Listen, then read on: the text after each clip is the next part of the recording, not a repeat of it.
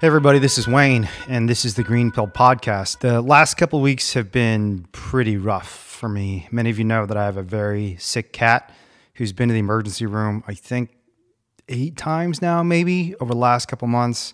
He's gone completely blind over the last few days. He first stopped eating, then lost the ability to walk and stand. And I thought, honestly, even as recently as 24 hours ago, that this could be the end. But miraculously today, he bounced back. And he's walking around and happy. And it's for that reason, I think the conversation we're about to publish is very appropriate, because there's a place, more than any place I've ever been to, there's a place of recovery, of peace, of kindness, and of sanctuary that has a special place in my heart, and it's called Happy Hen Animal Sanctuary. The conversation today is with the two founders of Happy Hen. One, once teenage and now I think 20-year-old woman named Zoe Rosenberg, who started the sanctuary, I believe, and I think I say this in the podcast incorrectly, but I think she started at the age of 11. And her mom, Sherstin Rosenberg, who's a Stanford and UC Davis educated veterinarian. Both of them are amazing, inspiring people who've gone through so much struggle to get to where they are today, which is having rescued and saved the lives of thousands of animals over the last 10 years.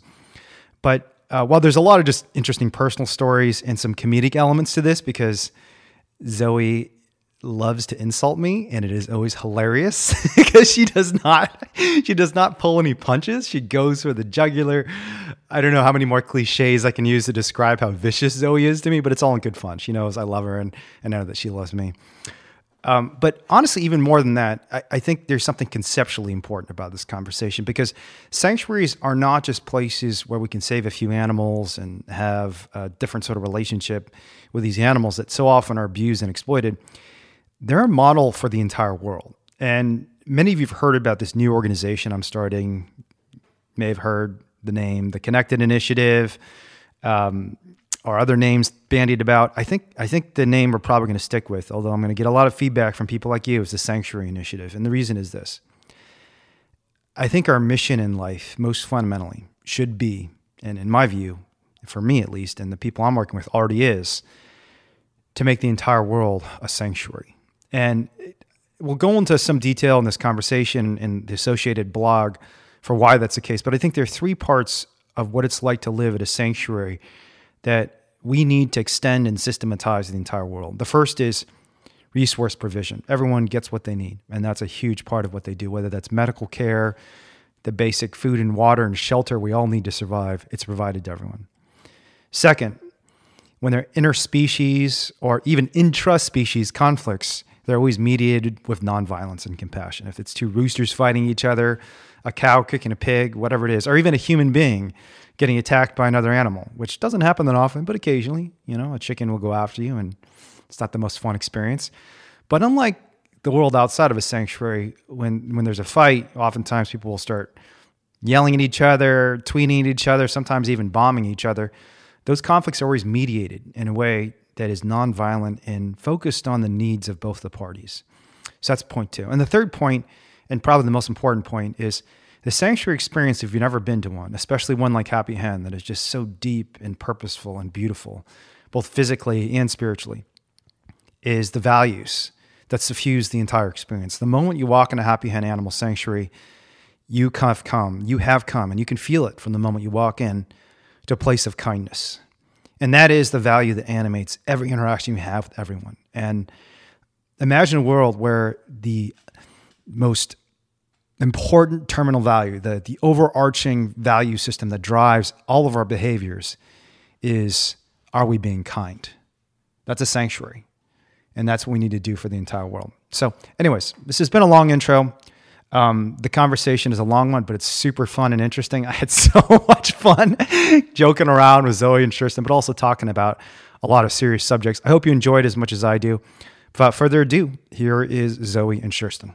Sherstin, Zoe, I'm super excited to have you on the podcast. And I told you earlier that it actually had been suggested to me a while ago to have you on the podcast.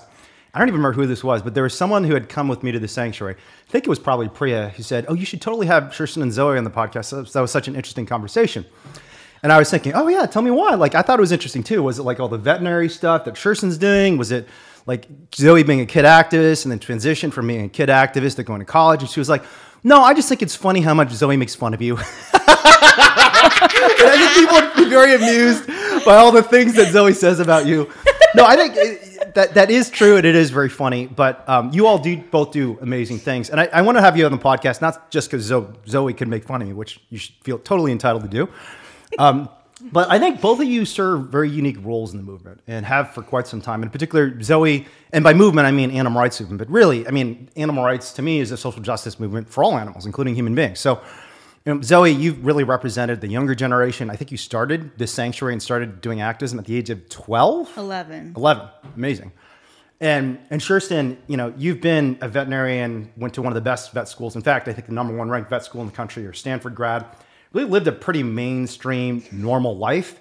And in the last 5 to 10 years, not only have you supported your daughter and continued to operate an animal sanctuary that's had over 2,000 animals come through these doors, but you've also, incredibly gratifying for me, and I'm incredibly grateful to you for this, really stuck your credibility out in the line for us in the context of many of these legal cases, where you've not only written these incredible expert opinions about the conditions that animals are facing in factory farms when we remove them from these situations, but also even been willing to testify as to the reasons activists might find that it is necessary to give an animal medical care from a factory farm. So a lot for us to talk about, but I thought we'd start just with the story of this place. We're sitting in a place called Happy Hen Animal Sanctuary, right? Right. And maybe I'll start with you, Zoe, because I think this place is your idea, right? So why did you decide to start this place?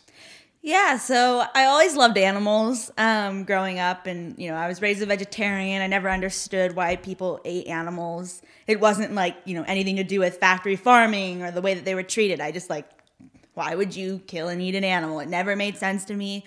Actually, can I stop you there? I totally forgot you were raised vegetarian. Can you explain that? That's pretty unusual, right, in this country. Yeah. How did it become to be the case that you're a raised vegetarian?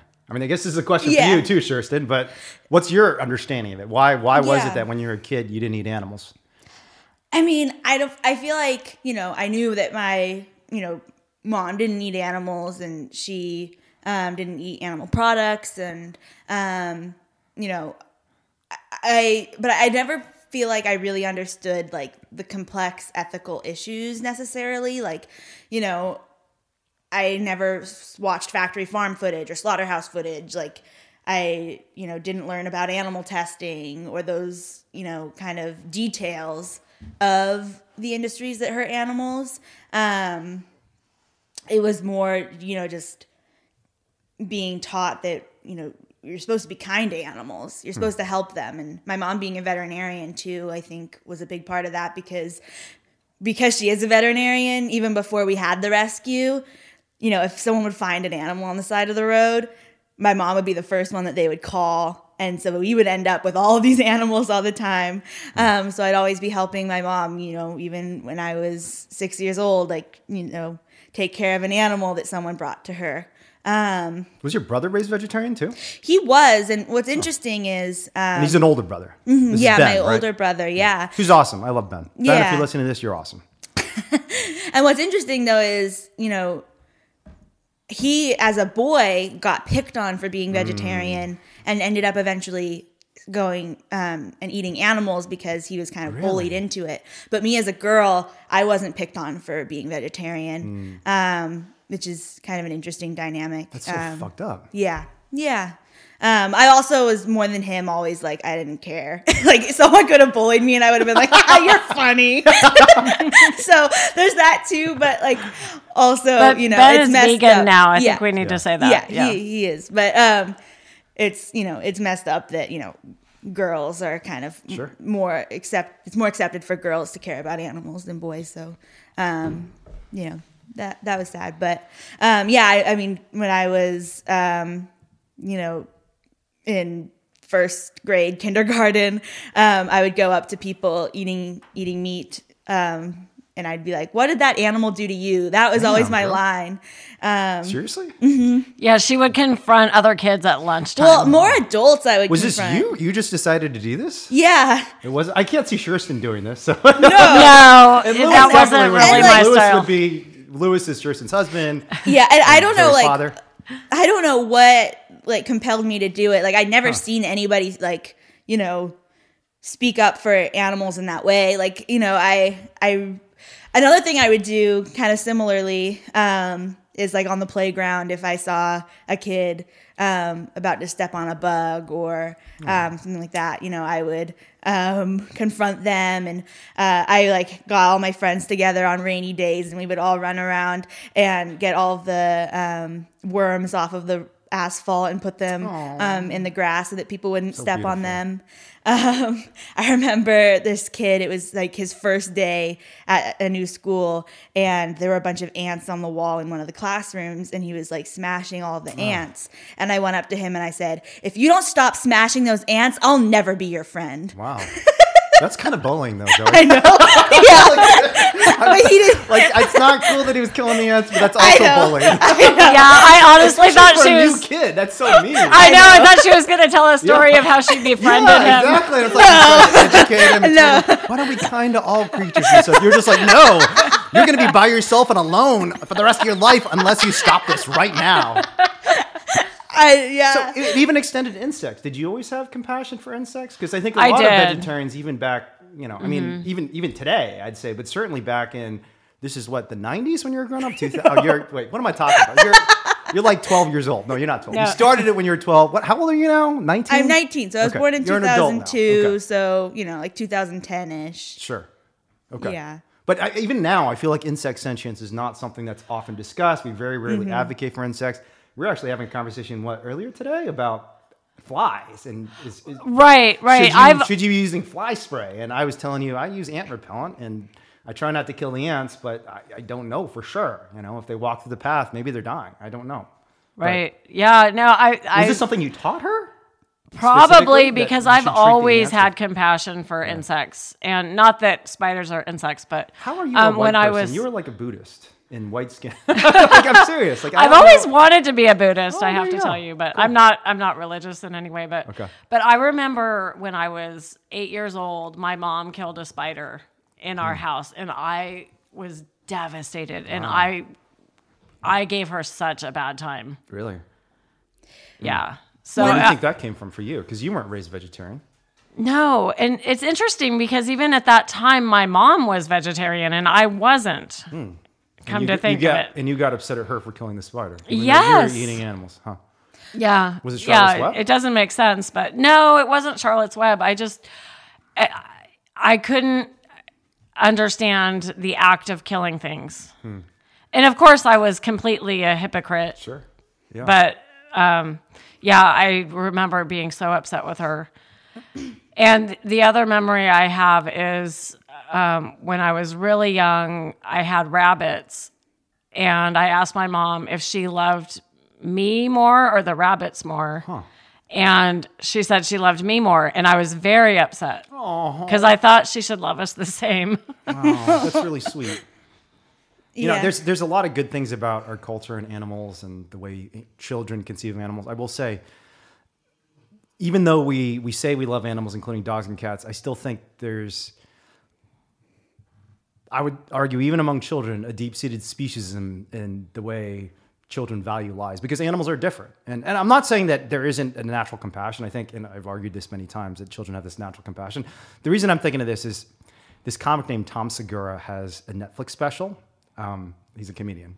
And his first joke, which is, it's somehow really funny to everyone, but I think if you're someone who loves dogs, it's kind of disturbing. And the joke goes something like this. I don't want to butcher it. It's not going to be funny, but it's actually not a funny joke anyways, especially if you love dogs. He said, it's funny, we treat dogs and children very similar, and I do love my dogs and my children in a very similar way. The difference is, if my dogs hurt my children, I'd kill them. And everyone laughs about that. And then he says, and if my children hurt my dogs, I just educate them. And everyone's like, oh, ha, ha, ha, ha, you'd kill your dogs if they hurt your children. And I'm thinking to myself, that's kind of disturbing, honestly, because like kids hurt each other, dogs hurt each other. My dogs have hurt me. I have had puncture wounds on my hands. I mean, often not intentional, but even the concept of intentionality is complicated and confusing in ways that we don't understand. Because like the reason my dog bit me was because she was going after another dog and was in a just hyper agitated state and didn't know what she was biting and she bit me, you could argue that was intentional. You could argue it wasn't. Still left me with a puncture wound. I certainly wouldn't want anyone to kill her because she bit me, because there were so many other contexts where she was my best friend in the world. In fact, she was my best friend in the world. So right. it's such a weird relationship, children, animals, and parents. Yeah, and I mean, that kind of makes me think that that's where a lot of our societal beliefs come from, right? Because we expect animals to be perfectly well-behaved at all times. If they bite anyone, no matter what we're doing to them, if they bite us, we're entitled to get rid of them. Yeah. And that's maybe where that comes from, right? Yeah. But we can do anything to them, and it's okay. And yet we're killing flies. Yeah.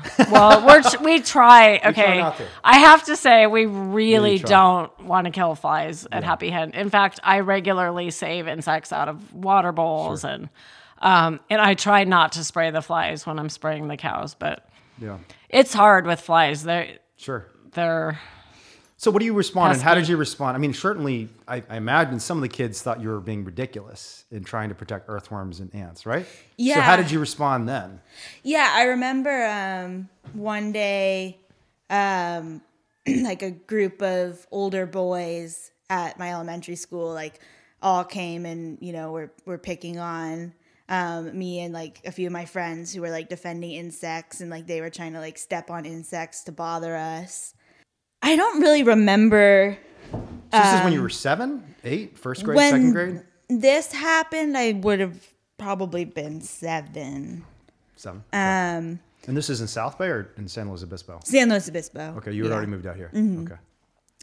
Yeah, so but I don't really remember like exactly how we would respond. I mean, how did that kid specifically respond? The kid you bullied?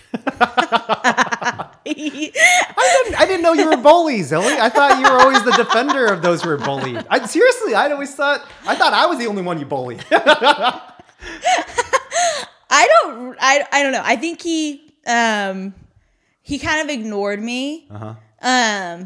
His name, I remember his name. Wow. His name was Ricky. And from that day forward, anybody I met with the name Ricky, I did not like.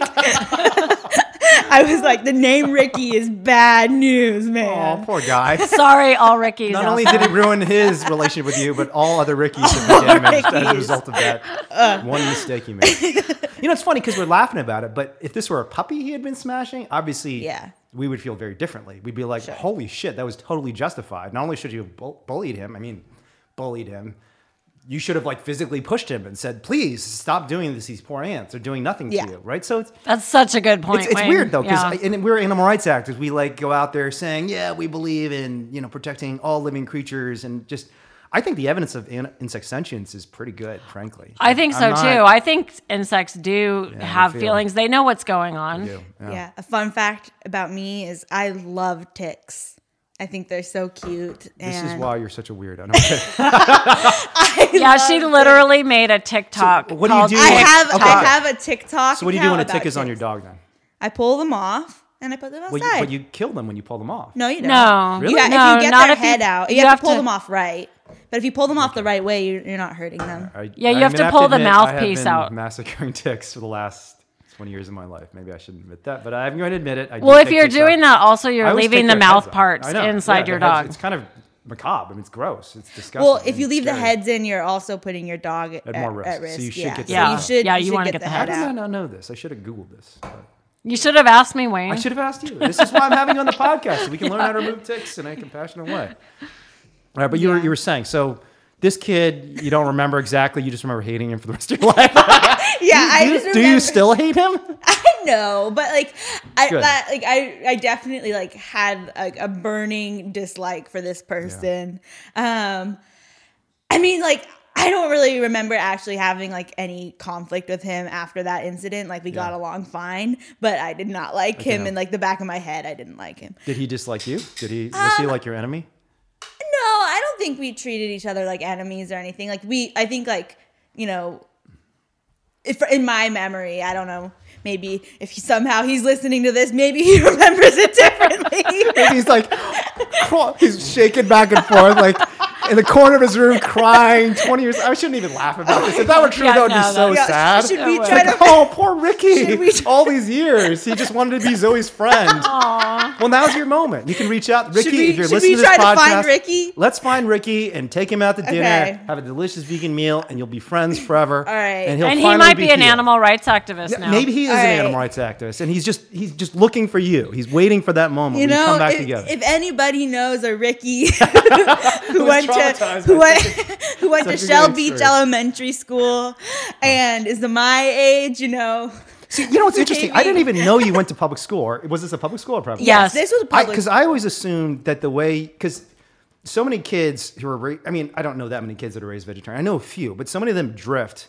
And I've always thought it's because of the school environment, that's what happened to Beth, right? I'm sure it wasn't, obviously the family, because your husband's vegan, everybody's really supportive of animal rights, Zoe's vegetarian and vegan. So, but for you, I always thought the reason that you became such a dedicated animal rights activist was because you were homeschooled the entire time. So I actually learned for the first time now that you were not homeschooled, which changes my theory about how Zoe Rosenberg became who she is. I wasn't always in public school. Okay. I went to public school through 3rd grade. And then I actually, even though my family is Jewish and atheist, in 4th grade, I went to a private Christian school. That's right. I think I did know this. And then for 5th and 6th grade, 5th through 8th grade, I went to a private school. And then I went back to a online public school for high school. Okay.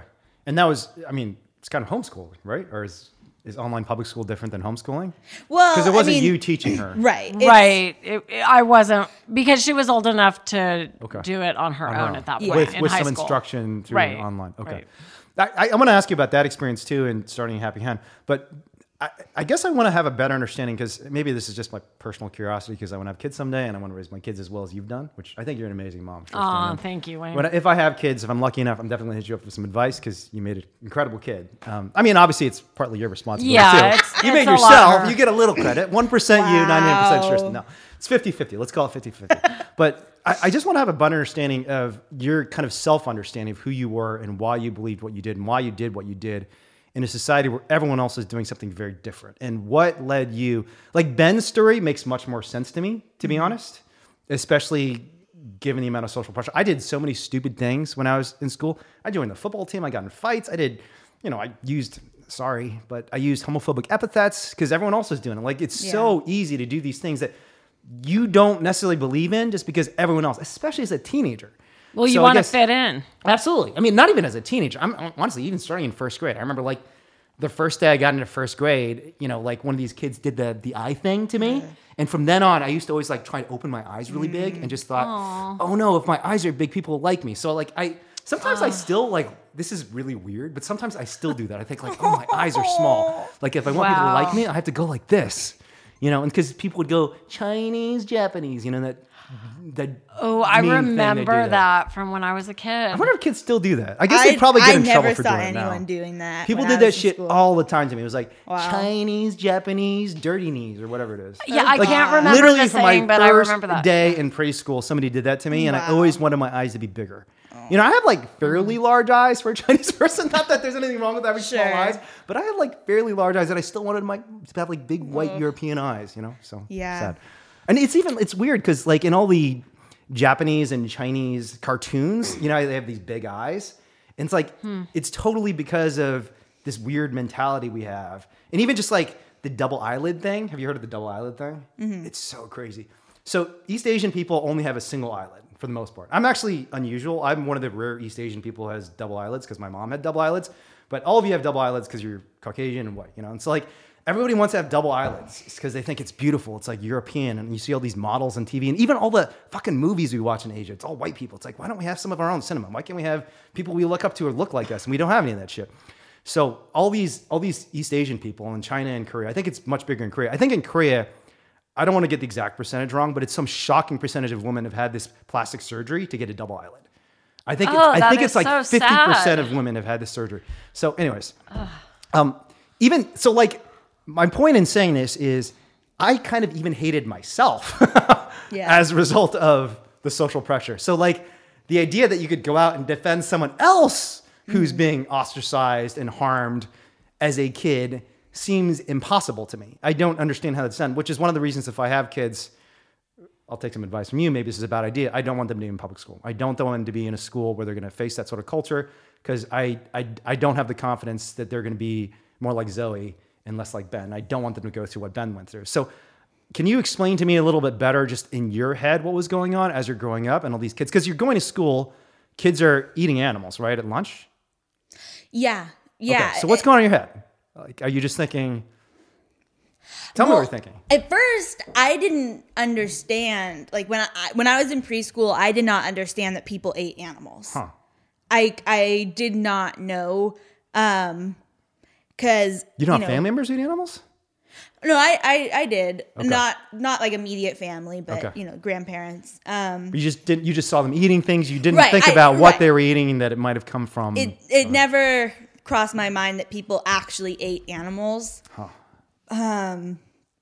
And my mom's told me this story. I don't remember it, but apparently, she gave, at home, she gave my brother and I vegan chicken nuggets. Huh.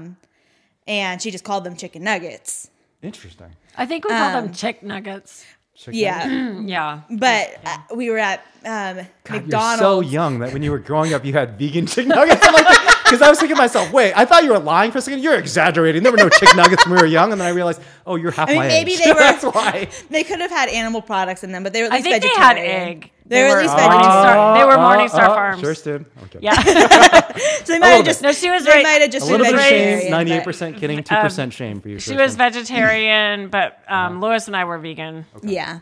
So they might have just been meat free, but yeah. So I didn't really understand that what other people were eating that looked similar was not the same thing, and that it was actually like a dead animal. So you just thought everyone's eating vegan chicken nuggets. Right. So we were at McDonald's. I don't remember this, but you said we were at McDonald's.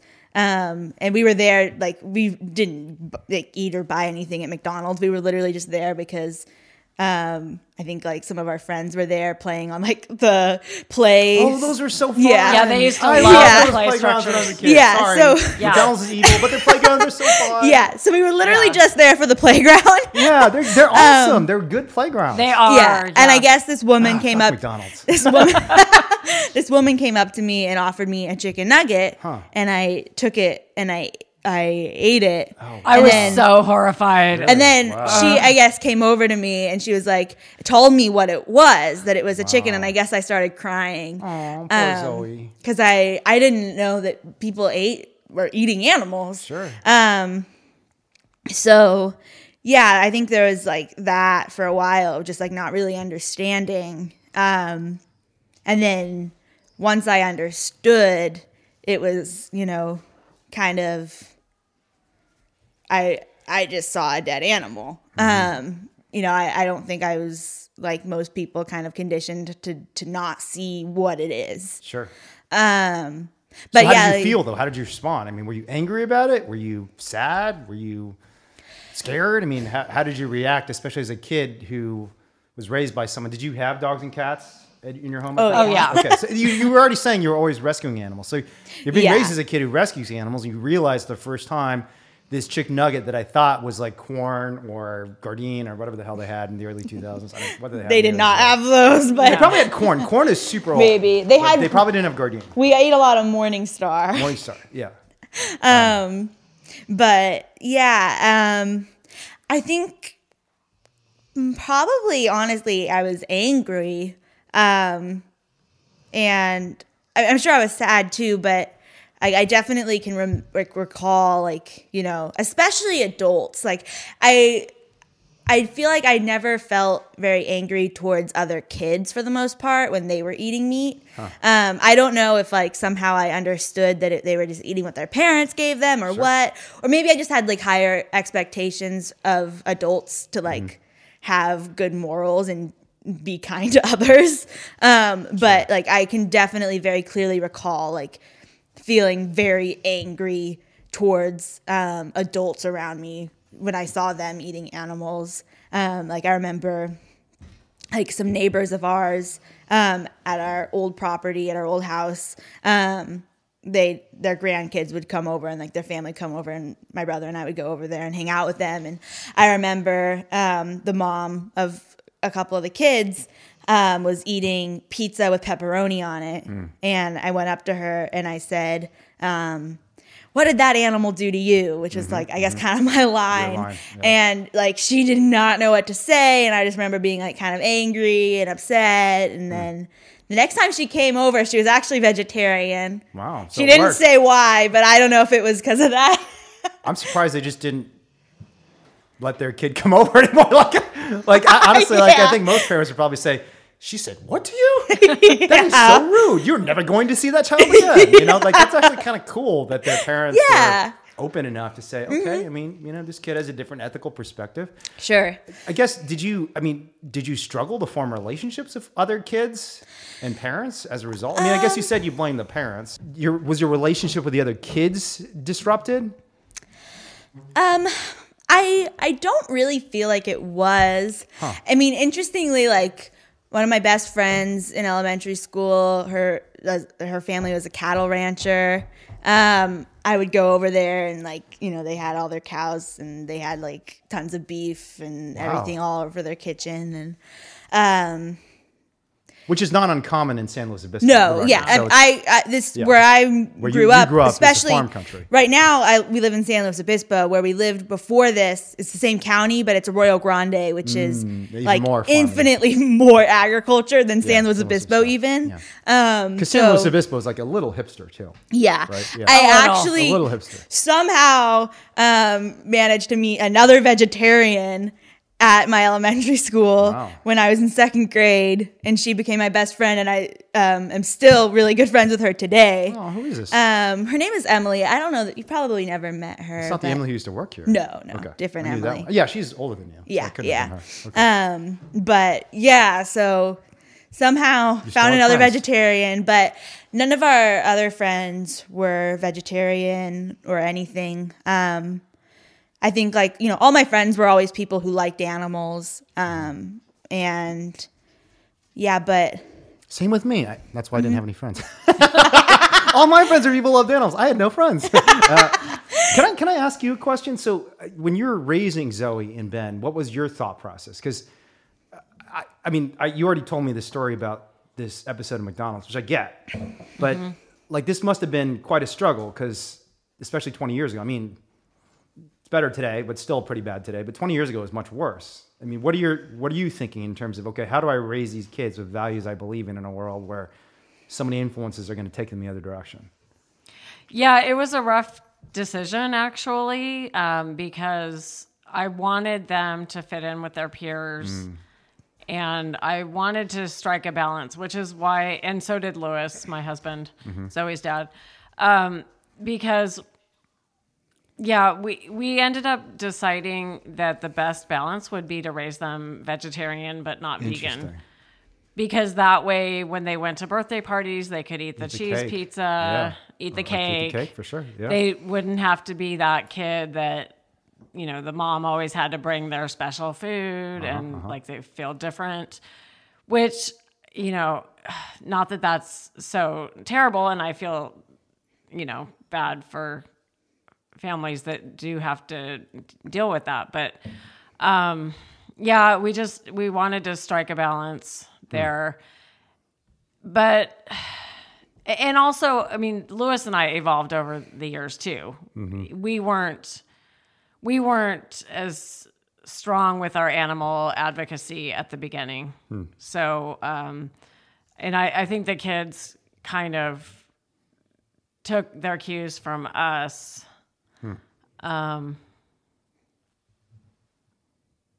Yeah. Did you struggle? Did you ever think to yourself, this is too much? I should just let the kids eat what they want? No. Did the kids actually independently push back?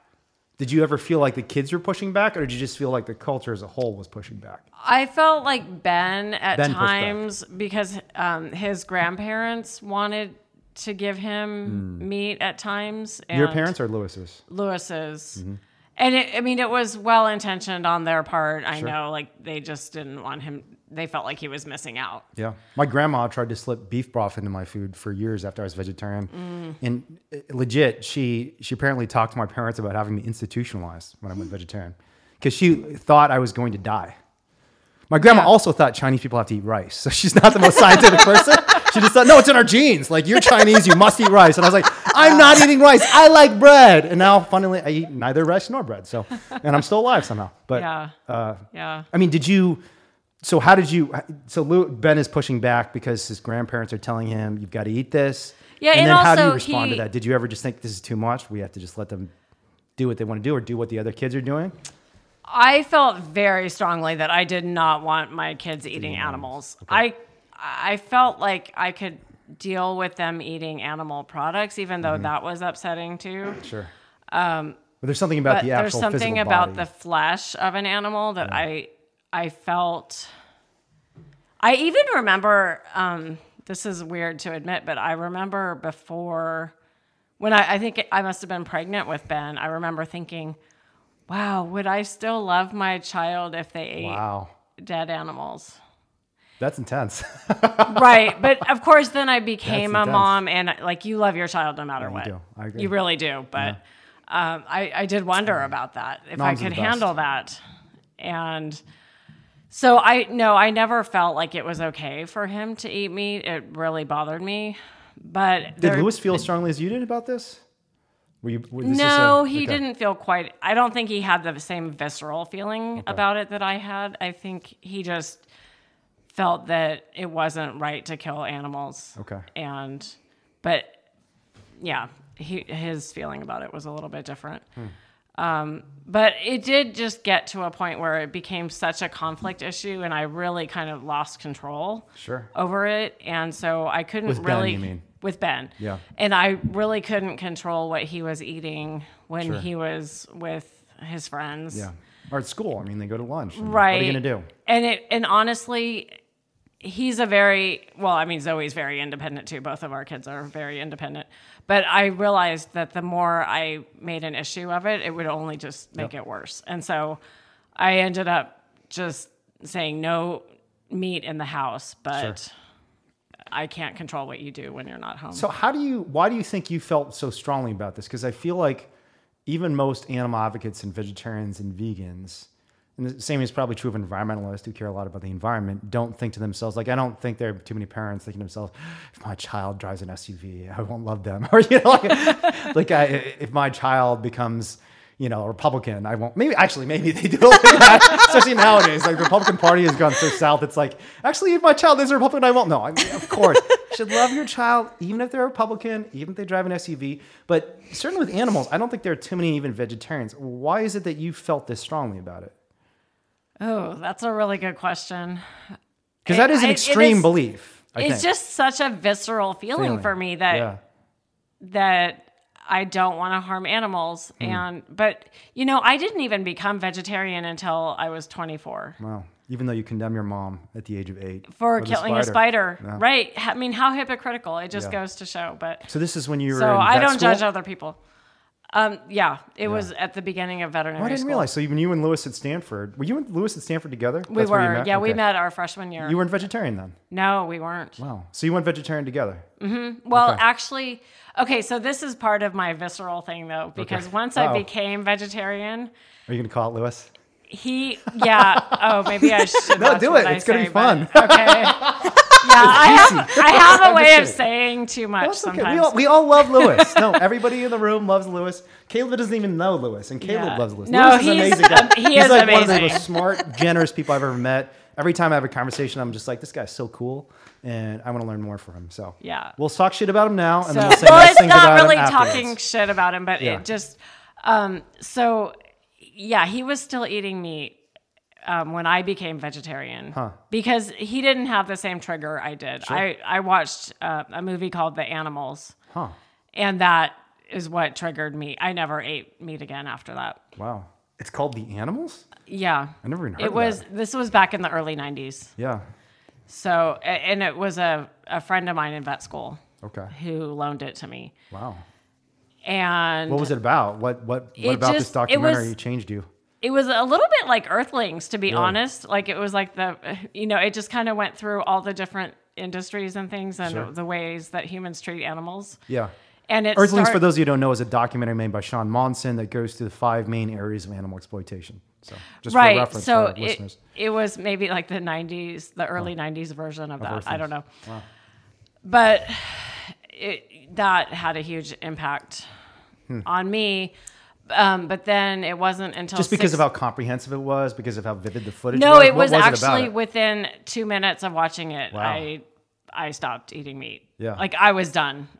Because, the reason why is I've always loved rabbits. And the film started out with, and I don't know what year this was, but something that happened in Idaho, I guess. Rabbits had just overpopulated the state, and they were literally beating rabbits to death and throwing them in piles. And there was something about watching that just, I don't know, that just turned me forever. Yeah. I never looked back. And then it was just kind of, it's not that was the only thing, but why were they beating them? I think it had been building. Way? They're just killing them. They were like pests, sticks? Right? Okay. Like wow. I don't know if they had bats or it was something. They were just, smashing them. Yeah.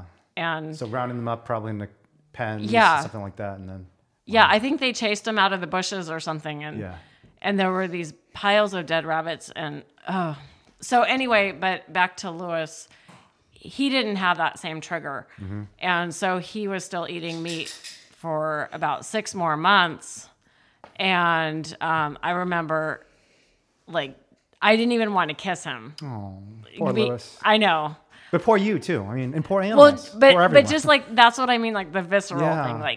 Like, there's something about, like... And you had been dating for a while at this point. Oh, he was and is and always has been the love of my life, But it really disturbed me that dead animals were going into his body. And, like, that's how I think, like, the dead animal is becoming part of your body, too. Yeah. And so his body was made up of dead animals, as mine was before. Sure. And I don't know. It's just... Why do you think you had such a visceral reaction? Because again, I think even most people who care about animals and even most vegetarians don't have that extent of a reaction. They might feel that way a little bit, but it doesn't get to the point that their boyfriend of probably many years at this point, because you met him at Stanford. Oh, we were married. Oh, you're married. So this is your husband, not even your boyfriend. No, he was my husband. Okay. Yeah. So why do you think you had such an intense visceral reaction? What was it about your background, your experience, or even just your personality? Probably just more my personality, but because you just loved animals. I loved animals, and I've just always thought about food in that way too. That you are what you eat. You are what you eat, and it becomes a part of you. And just, I don't know, just kind of the circle of life, and how we all go back to the earth, and the earth becomes a part of us. And I don't know, and just to think of dead animals being a part of someone's body. Yeah. Even though they were a part of mine for so many years. Yeah. It's funny, the last podcast I did, bunnies came up quite a bit too, because Noah Smith, who's not even a vegetarian, great guy, and he actually believes in animal rights. And during the podcast, he talks about how terrible meat is, and he said, the difference is you take it a little more seriously than I do, because you don't eat meat and I do. But one of the reasons he thinks meat is terrible is because he has bunnies. He's really brilliant economist, graduated, from University of Michigan, got a great job at, I don't remember what school, and he's a columnist at Bloomberg and has I don't know how many hundreds of thousands of followers, just really smart guy, who is usually very much like a numbers, rational, and then when you talk about bunnies, he just melts. And one of the things, I think it was Noah who first informed me of this, but a few years ago, because he helped us on the fur ban campaign. Bunnies are the 3rd most common companion animal in the United States, and they're the only common companion animal in the United States that's also eaten very regularly. You can buy bunnies for food pretty much everywhere. And because they're so small, there's literally hundreds of millions of them are being killed for fur, for meat, for all sorts of reasons. And because they're considered pests in some cases too. And Noah, I think it was Noah who first told me this, like many years ago in the fur ban campaign. He said, bunnies are actually the key. If we're going to convince people to not eat animals, because we don't eat dogs and cats in the United States. In China, you can kind of tie this companion relationship to the meat industry, because there are people in China who have dogs. In fact, it's increasingly common because the one-child policy until very recently forced many families to only have one kid. They'd adopt a dog because their kid was lonely. In China, they do eat dogs, so you can at least tie those things together. In the United States, we have this conceptual distinction between dogs and cats on the one hand, and then cows, pigs, and chickens on the other. Bunnies are the overlap. species. They're the one that just they complexify the situation using a word that Jeff Bezos is most famous. I don't know why I use that word. I don't even think complexify is a real word. I think Jeff Bezos made it up, and he made it up when he was. Anyways, it doesn't matter why he made it up. He wrote a famous letter where he uses the word complexify, and everyone was joking about it. But anyways, so I wonder if there are a lot of other people who had that experience. Did you have bunnies as companions when you were growing up? Oh yeah, okay. Bunnies so that's part of the reason. Yeah, and they're beautiful. Yeah. Oh, bunnies. They're so sweet and like innocent, and they get so scared easily, and that's one of the reasons that it seems so horrible to me that they're used in the food chain and also for animal experimentation too. Yeah. It's kind of funny to me that you're talking about saying that you weren't sure if you'd be able to love your kid if they ate meat. And now we're talking about bunnies because then you had Ben and he's allergic to bunnies. He is allergic to bunnies. That's why you've never had bunnies here. Mm-hmm. Yeah. Wow. Oh, poor Sherstin. It's sorry. Okay. You sacrificed now so much I for love your kids. chickens. You found a substitute for chickens are the new bunnies. Yeah. Chickens are the new bunny. Yeah. They should make a TV show. I still love bunnies though. Don't get me wrong. Chickens are the new bunny. Yeah.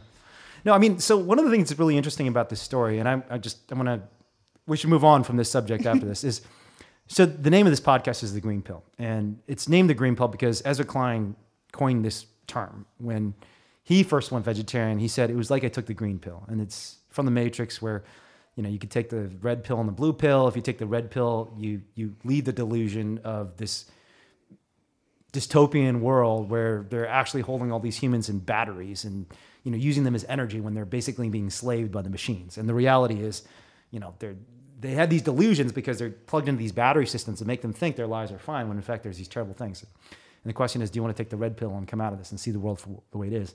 And Ezra said, realizing that animal suffering exists and it matters is like taking a green pill, where you suddenly unplug from all the programming, all this stuff that's being pumped in your brain about what you eat and what our relationship with the natural world is, and you look around everywhere and just see violence and suffering. And it's so fucking hard. It's so fucking hard. And I almost think what's interesting about this story and what you're trying to do for your kids is it's almost like they're taking the inverse of the green pill. Maybe let's call it the yellow pill or something like that, where Zoe's kind of born with an animal rights mentality and thinking, oh, the world is a nice place. Of course we don't eat animals. Someone offers me a chicken nugget. It must be a vegan chicken nugget. And then she's told, no, the world's a bad place. So like you came in with the animal rights mentality and then took like the yellow pill and suddenly saw the world the way it is because you thought we were where the world should be. So, and I just wonder if there's some difference in the way, because a lot of what this podcast has done for people is just help people grapple with social change and personal change. I mean, this is a podcast about change. And most of the time it's change where we recognize something is bad about the world and about ourselves. And in your case, it's like you thought the world was good and then the world was bad. And I just want to have a better understanding of how you grapple with that, especially as a child. So how did either of you grapple with that? I mean, did Zoe tell you when she first found out that, kids were offering her chicken nuggets and these are actually animals? And how does the family collectively grapple with this? Yeah, I don't know. I mean, I don't remember it honestly being a huge issue. Really? Even with Ben? That was like a thing that I feel like, I was very mad at Ben when he started eating animals. Like, I was probably like yelling at him at home. And, I know my mom wasn't happy with him either. I was probably a lot meaner to him about it. Oh, poor Ben. But I even remember I think Emily, my friend from elementary school, I think we probably both would like give Ben a hard time about it. But what does that mean specifically? I don't know. Just like, I I don't really recall like exactly what I said when he first started to eat animals. But I know like more recently, again, now he doesn't, but like, you know, if he would go to eat animals, I'd be like, because we have obviously rescued animals here, I'd be like, you're eating Buddha. You're killing Buddha, you're killing Daisy. And I would, you know, say things like that to him. But yeah. How would he respond to that when you said that? I mean, because would he say, no, I'm not. Daisy's still there and she's alive? No, he would. There's a difference between what I'm doing and what they're doing at the slaughterhouse. Right. So would he say that, or how would he respond? would. He would. But... I actually think there's an argument for that. You know, I understand that perspective. Sure. Yeah. I do think, though, that I could tell he felt bad. Like, he definitely felt bad. Yeah. Which I think, in a way, probably made me do it more. Aww. He also didn't like meat. No, he didn't like it, and it made him just sick. Because of social pressure. It made him sick. Sucks, like, the first time he ate meat, he threw up and vomited. So, yeah, it was just... Yeah, a social pressure thing, but because it's a terrible food. Yeah. And I'm not even some sort of like vegan extremist who thinks, you know, all meat isn't healthy, because I think you can eat a very healthy diet with some meat, but it is not a great food for you, especially like factory farm meat. It's terrible stuff. I mean, milk too. I mean, I'm fucking lactose intolerant and they're feeding me milk. I mean, San Francisco, where 1/3 of the kids are Asian, and all 98% of East Asians are lactose intolerant, Chinese people, they are being subsidized and told they have to drink milk at lunch. There's crazy. no other drink available. It's like you can drink water or milk. You can be the weird kid who just says, I don't want the milk, or you get nothing. It's like, what the hell? And so they're doing this to Ben too. Yeah. So you can understand why kids crack under that. I completely understand, because I mean, Ben and I have similar personalities. Yeah. And when He's a I was good kid. growing up, I always wanted to fit in. Yeah. And I understand that need to fit in. Yeah. Or and Zoe, Ben I cares would about say- animals. Oh, I've talked to does. him. He cares about does. animals. He loves the animals at this farm sanctuary. Oh, he does. Yeah, I he mean, does. in fact, Buddha is the reason why he ended up going vegan vegan. again? Oh. Ultimately. Yeah. That warms my heart. Yeah. But Ben Buddha has is always... a cow, for those of you who don't Oh, know. sorry. Yeah, I guess Yeah. we should say that. Not Buddha. The Buddha. I mean, it would be great if like the Buddha. Like, I mean, maybe that Buddha influenced him a little bit, you know, subtly. Buddha the steer. Yeah, Buddha the cow, not Buddha the master, sage. Right. I mean, what do they call him? I'm Buddhist. I should know what they call him. What was Buddha? He was a wise man? Whatever. Okay, let's move on. Yeah. But I think when it became an issue in my head, like where I felt like what's happening to animals started to affect my life, was honestly probably around the time when I started the sanctuary and everything. And I remember, like, I remember seeing a video from, I think it was a Mercy for Animals investigation of Butterball turkey. Awful place. Yeah. I mean, they're all awful places. Yeah, but yeah. And, you know, it was video of people, of the workers hitting the turkeys with these sticks and beating them to death. Yeah. You showed that video And with me, and I went hysterical. And I showed my mom, and I remember her being really upset. And honestly, anyone should. I think most people, if they see these videos. But I was actually really angry with my mom because I was so upset about this, and I felt like we have to do something. Sure. We can't just not do anything. And so why did you feel that way? I don't know. I think like it just seemed like because you didn't have wrong. Like an activist upbringing, right? It's No, like not you and really, Lois were no. huge We activists did before. go and We went to protest. one We protested the protest. Iraq War. I don't even remember it. Yeah, I took you and Ben, and then I went to other protests myself without you. But guys. I don't even remember Well, no, that. good for you. I remember I printed out a bunch of pictures of the Butterball turkeys. And I remember being up in my room with popsicle sticks, gluing popsicle sticks together, making protest signs that were glued on these sticks with the turkeys, with like messages. I'd like edited the images to have like messages on them. Did you have turkeys here at that point? No, we didn't have any birds. Have you met a turkey before? No, I'd never met a turkey. So it's just yeah. almost completely conceptual and ethical at this point for you, Yeah. not a personal. Right. That's interesting. Actually, we might have had chickens at this point, but we didn't have the rescue. We would have just had a few chickens. Yeah. Was that important? I imagine that would have been important. Because I feel like chickens were very important. It's when you meet these individuals. No, the chickens completely changed my life. Yeah. But I had these signs I'd made, and I went to my mom and I was like, all right, we got to go protest this. And I was like, we could go, out into downtown slow, or we could even just go to the bottom of our driveway and the people driving by our house could see us.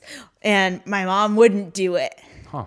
Wow. She wouldn't do it. And I was so I don't even mad remember at her that. Huh. that she wouldn't do it. In her defense, my signs were horrible, but but we could have made different signs. But she wouldn't do it, and I was very. Why very did she? upset. Why would she do it? Because your mom already did care enough about animals that even before she was having Ben, that she's saying if Ben eats animals, I might not love him. I don't really understand. In my experience, you're down for most things, especially in supporting your children. Well, there are some and I boundaries you don't loved the cross, idea of protesting too. Yeah. But I do remember when we did finally go to our first protest, I was so nervous. Yeah. My entire body was shaking. Yeah. Did you have the same reaction for the Iraq War protests? No, and I think that was because it was a completely different situation. Sure. There were thousands of people at the Iraq War protests, and it felt very mainstream. Yeah. Our first animal rights protest, it was just us and a couple other people. Yeah. Yeah, and I had organized it. It was at the San Luis Obispo Bacon Festival. Wow. There were thousands of people attending the event. Yeah. So thousands of people there against you. Right. Not thousands of people there for the And we're protest. standing there with our signs. I would have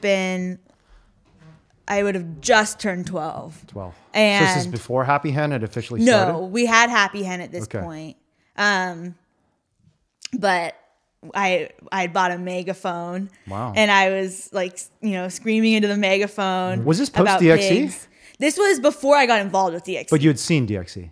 Yeah, I think I had seen DXE. The reason I think that's really interesting is because when we started DXE, there were no protests of farm animal abuse. In fact, people used to condemn us and say, we had this really funny conversation earlier about how, I don't want to say anyone's name, but someone was saying to you, you can't protest vivisection. That's not an appropriate tactic for vivisection.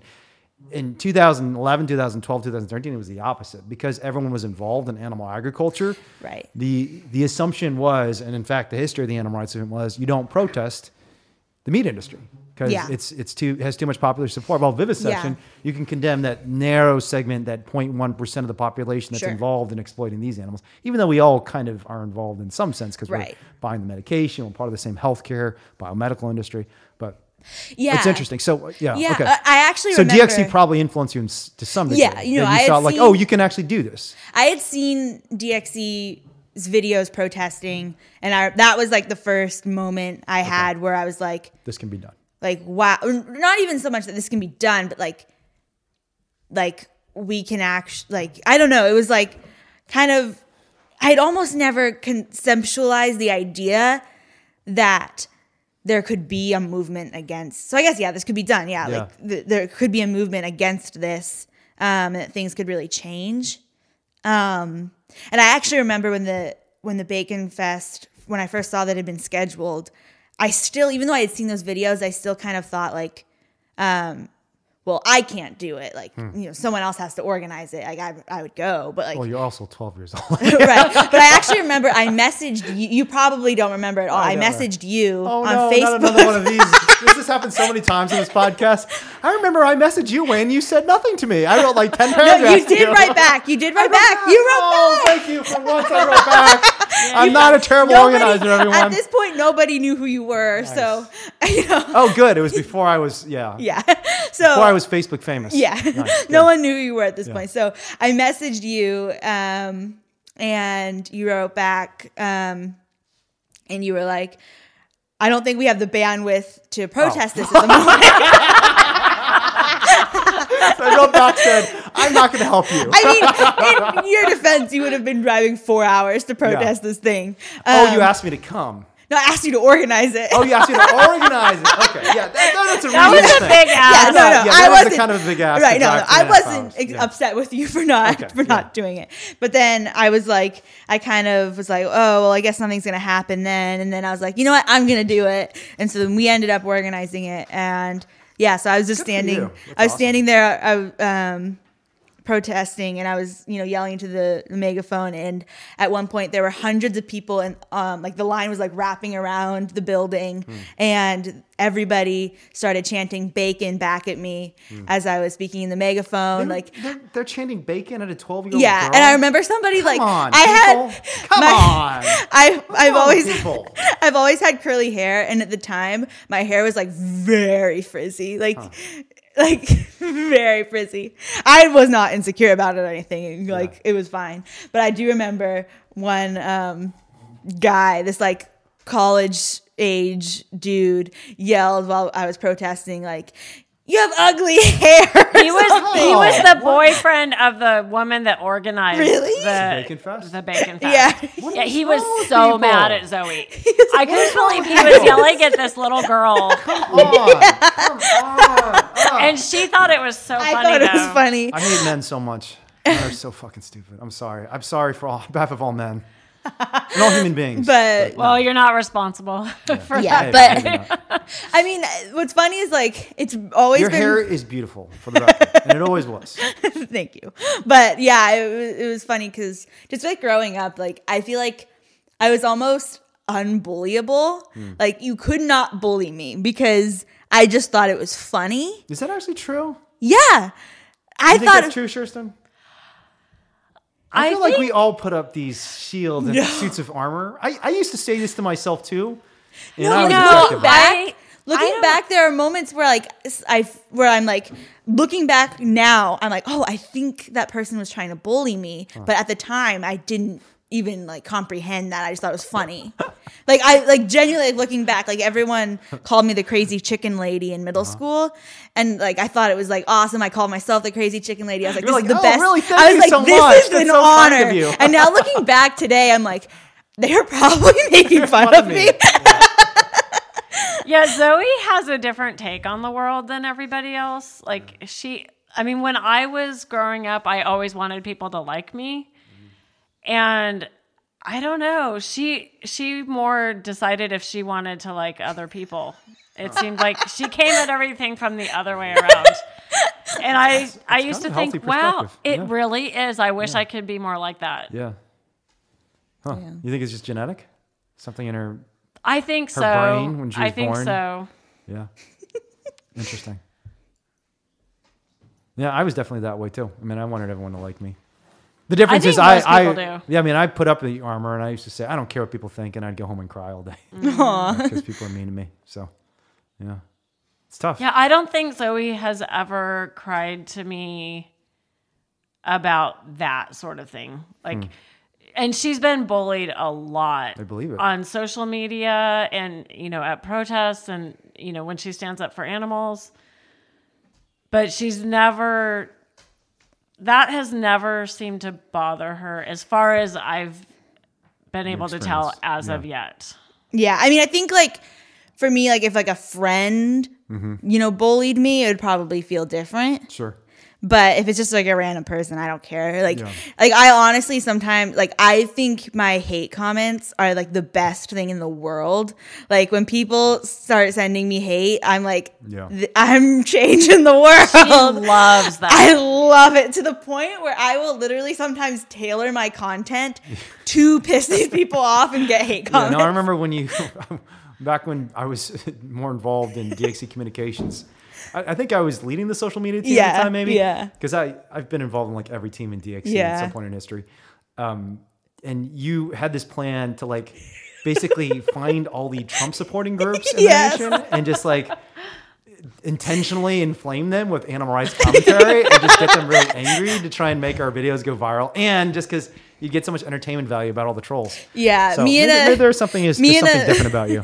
Me and a former member of DXC, we would pay for posts to get promoted to like dairy farmers, because it actually was like what made our posts for a while go viral, because like they would all be sharing it, and like all of the comments would be like, you know, almost entirely negative. Yeah. But we were like, we're reaching millions of people. See, that strikes me as being very problematic usage of the algorithm, and bad in so many ways, unless there were some instances where you actually struck up real dialogue. So my question for you then is, with all of this kind of troll-seeking behavior, did you actually find a troll who was friendly? Or you became friendly with? No. There was never a troll that became the swan, you know? No. I mean, not the ugly duckling. Not from that. No? Not from that. I mean, I feel like a lot of my trolls on my personal account on Instagram, I almost feel like they're my friends. Yeah. Like wow. they still say horrible things to me, but I'm kind of like, oh, it's Caleb. Like, you know, like Caleb? Caleb is one of your trolls? Not you. You're in deep cover, Caleb. I didn't realize you were a troll. There's for one the animal agriculture industry. There's one troll. Caleb's sitting right next to me and like, there's one troll on my Instagram. Oh, he'll be really excited if he hears this to know that I've noticed him. He'll probably listen to this. I hope he does. But he, I think it's like a joke between him and his friends. He's like a high school student in FFA. And like, I'm like, I can't joke back because that would be creepy since I'm an adult now. But, he like has decided, like some joke between him and his friends, he's decided to pretend in all his comments that I'm his girlfriend. Okay. No, it's really funny. That's pretty creepy and weird. Oh, it's hilarious. No. That's creepy and weird. I'm sorry. I didn't agree with it. No, I know, because I know he's like high school, middle school, like just like I think I've actually met him at the fair. Like he's just that like, makes it even more creepy. Than at the fair. Like if it were just like an internet thing, he's actually trolling you. Now that he knows you personally. No, I think his comments are so funny, to be honest. He's like, you know, one thing that's interesting to me about trolls is, I think this is more true in real life, but I have had some experiences online with this too, is I've had an uncanny amount of luck convincing people who are trolling protests that animal rights is legitimate. And the best example is this. Do you remember that guy at ALC? I don't even remember the dude who had like a white mask. And James Aspie, this very prominent vegan activist influencer, had his cover page for a long time. Him getting in an argument with this guy, and James Aspie at the Convergence. Yeah, it was I think it was at ALC in Utah. Forum. That was in Utah because that. I think it was in San Francisco. It was in San Francisco because there's this dude who has a social media page, and he has a completely white mask that apparently can see through, and he goes and trolls protests. He's like a right winger. Okay, yeah. I don't know what his thing is because I didn't find his YouTube very interesting. Sorry, dude. But even though, the reason I'm going to say sorry, and I do legitimately sorry that I didn't find it interesting because I wanted to find it interesting, was because he had been trolling us and following us around and like making asinine comments about bacon and how stupid these activists were. And James Aspie and him got into a big argument. But I had a conversation with him right after the march that actually ended up being really good. And his point was, you know, personal choice. I'm a libertarian. He was some sort of right winger who said like, oh, how dare you tell people what to do? And I said, no, you're exactly right. And tell me more about your philosophy. You don't want people to interfere with your choices. You think it's wrong for someone with more power to try and exert their power on someone else. That makes complete sense to me. And I imagine, you know, if someone did something like that to you, you would be very unhappy. And that's exactly what's happening to animals. And he was actually kind of very sympathetic to that afterwards, you know, and just when I deployed his value system and tried to show him why animal rights activism was consistent with this. But the other example of this online is, I'll make this very brief, is after the rain rescue went viral, and this is not intentional trolling. Actually, now that I think about it, was this you doing this, Zoe? Were you the one sending my rain video to all these ad groups? I do remember being at You home. might be the reason I'm a felon now. Honestly, I had not thought about this until now. I just thought it was like natural and organic virality. You know how many people called me? It is possible. People like literally called me. They doxed me. They called me and threatened to kill me. And it's all because of... No, I'm just kidding. Wow. It's all my fault. No, I thought... I don't know if I was still at that point doing this. Okay. It could have also been the other person on the social media. This is February of 2018. No, one of the two. Actually, there were three of us. I think all doing this. Who we would all. We had this fake account that was You're not supposed to admit having fake accounts. It's against the terms of service. What are you doing to yourself, Zoe? We had this You're going to get canceled from Facebook now. We had this fake account that was... She's not deterred. It was this woman. The account was like posing as this woman who's like a 4-H mom. Like her profile picture was like the 4-H logo. Her cover photo was the American flag. Oh, God. Just like your classic, like Republican mom, and we would share all of these posts into obviously bashing the animal rights. Yeah, like we were in like stupid we were in a rabbit slaughter Facebook group, like all of these like very like Aggie Facebook groups, and we would share all of DXC's posts in there and be like, "Wow, you guys have to see this horrible page," like, and then like they would blow it up and So the reason, do you remember what happened in February 2018 after the rain rescue? Like, I got bombarded. Like, I think it was like thousands of messages and people calling me because all these ag groups were talking about this idiot who had gone into a farm and rescued a goat. I don't remember sharing that one. Sick. So, but I'm sure someone did. The reason I brought this up, it was all worth it. And, you know, the felonies are what they are. And that's for another podcast. And actually, I've already done a podcast on that. And I'll do a podcast about how I might be disbarred in the next few weeks, which is kind of sad because I've been a lawyer for quite some time. Yeah, it's a little bit of a bummer. Yeah, but we'll fight it and we'll do our best. And I've got other things I can do with my life if I can't be a lawyer. But the reason I brought this up and the reason why it might all be worth it nonetheless is there's one woman, her name was Lena, who is actually the organizer of one of these, you know, renewable ag, like that's what they always say, you know, like regenerative agriculture groups. And she was all about small scale farming. She was actually an ex-vegan. She said, I'm an ex-vegan and I care about animals and I care about the environment. And that's why I believe in regenerative agriculture now. And she had all these pictures of her dogs and cats on her Facebook page, but she also slaughtered goats. And she was like one of the ones leading the charge saying, report this guy. We need to find out what farm this was and make sure he gets prosecuted. And she had threatened to kill me on a number of occasions. And I think the exact terminology was somebody needs to pull a bullet between this guy's eyes. And I responded very kindly to exactly that comment. I said, you know, like, I understand. I'm really sorry you feel this way, and I understand the anger. You know, I don't agree with it, but I understand where this is coming from.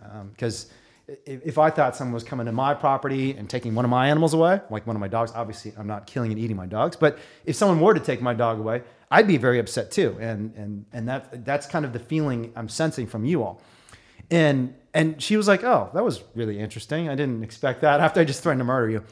We ended up having a video call together. And she was such a sweetheart. Like, she was so nice. And, like, she showed me all her dogs. And she did a complete 180. And she was, like, almost near tears by the end of the conversation we had. She did a complete 180. And then she was, like, attacking the other people in regenerative agriculture groups that were trying to attack me. She was like, no, Wayne's a good guy. I've talked to him. I like him. You need to stop this. We need to call it all off. But then, and here's the denouement, and it's kind of a bad ending, unfortunately. Like, there was another post I made talking about how, you know, regenerative agriculture isn't the solution. He made me, you know, all the same talking points we always give. Sure. And she chimed in and just basically, she didn't even say something that bad. She just said, well, you know, I think you're a really good person, but I don't agree with this entirely because I think you can kill animals humanely. And unfortunately, some vegans came out and like attacked her very viciously. And she turned around on me. I'm like, I didn't do that to you. I wasn't the one who attacked you. And I didn't agree with what she said, obviously, but I thought she was trying to engage in good faith dialogue, and people on the internet attacked her. Yeah. And then she took it out on me and she said, never mind, I take it all back again, and I hate you. And she didn't say she wanted to kill me anymore, but and I will say she didn't encourage it anymore. But she was no longer, for a while, she was like sharing my stuff and liking the stuff I was posting. And I thought, this is like a miracle. This is such an amazing story. Yeah. And I have dreams of like, I mean, Rick knows I have dreams of this. I have dreams of, well, actually, I don't want the story to end this way because I don't want Rick Pittman to turn. Rick Pittman is a factory farmer. Actually, many of the turkeys at this sanctuary came from Rick Pittman's farm because he's one of the largest poultry farmers in the world. And we did an investigation and open rescue at his farm. And after the rescue, he's one of the few farm owners who actually said, you know what, these folks have a point. There were problems at this farm. This video footage is real. Let's try and be transparent about what happened. And partly as just a gesture of good faith, he's been releasing turkeys to animal rights activists over the last 4 years. And Rick knows this is my vision. My vision for him is for him to change the same way Lena did. And like 20 years from now, 10 years, or maybe even 2 years from now, just say, you know what, I don't want to be a part of the business of killing. I want to be part of the business of living. You know, I want to feed people, not kill anyone. and turn all of his factories into plant-based protein factories. But obviously not with the ending where someone attacks him and he turns around and hits him. Let's not do that replication. No, that's not going to happen. Yeah, he's Rick a is really guy. nice guy. He was He came here to Happy Sanctuary. Hen. Yeah, I want to ask you about that experience. But we haven't even talked about the start of Happy Hen. But actually, we did. It sounded like you might have had something you wanted to say about this. Was there something? I don't know, probably, but it's fine. But I went on and on. No, it's fine. I mean, I could talk about haters for forever, but okay. So you talked about kind of some of your haters in school, and you talked about these people. Apparently, some guy named Caleb who pretends you're his girlfriend. That's not Caleb. Caleb I'm sorry. is someone else. You're off the hook, Caleb. You're okay. No. Caleb would never do that to you. By the way, it's probably Caleb, right? Caleb. Your troll? Okay, so this Caleb is Kalyb, so we're good. Caleb, there's someone who trolls me on Facebook whose name is Caleb Shoemaker. Yeah. Caleb is our audio person today. If you're wondering why the hell there's a Caleb here who's just sitting around, just like laughing at us and watching this strange interaction. But. Yeah, but I was gonna say, like, I have had some of my trolls on Instagram kind of like come around, and honestly, like, I have one FFA guy who. What's FFA? FFA is it stands for Future Farmers of America, and it's a class in a lot of public high schools in the United States. And in one of the there's a lot of great things about this class, but unfortunately, one part of it is that kids can take part in the animal agriculture portion of the class and raise an animal for slaughter and auction them off at the county fair over the summer. And they raise this animal from basically a baby. Yes, correct. They nurse feed. Do they actually nurse the animal? Do they bottle feed the animal? They're usually weaned. They're weaned. Yeah, Okay, I think they get them. Right. They get them like that would right. be particularly creepy if you're bottle feeding an animal and then you slaughter them. But I mean, people do it. But yeah, I think they get them like right after they're weaned, and then they raise them until they reach slaughter weight. But yeah, I have had people who've come to my page to kind of troll and send hate comments. Most of my haters are FFA and 4-H people. 4-H is a similar program.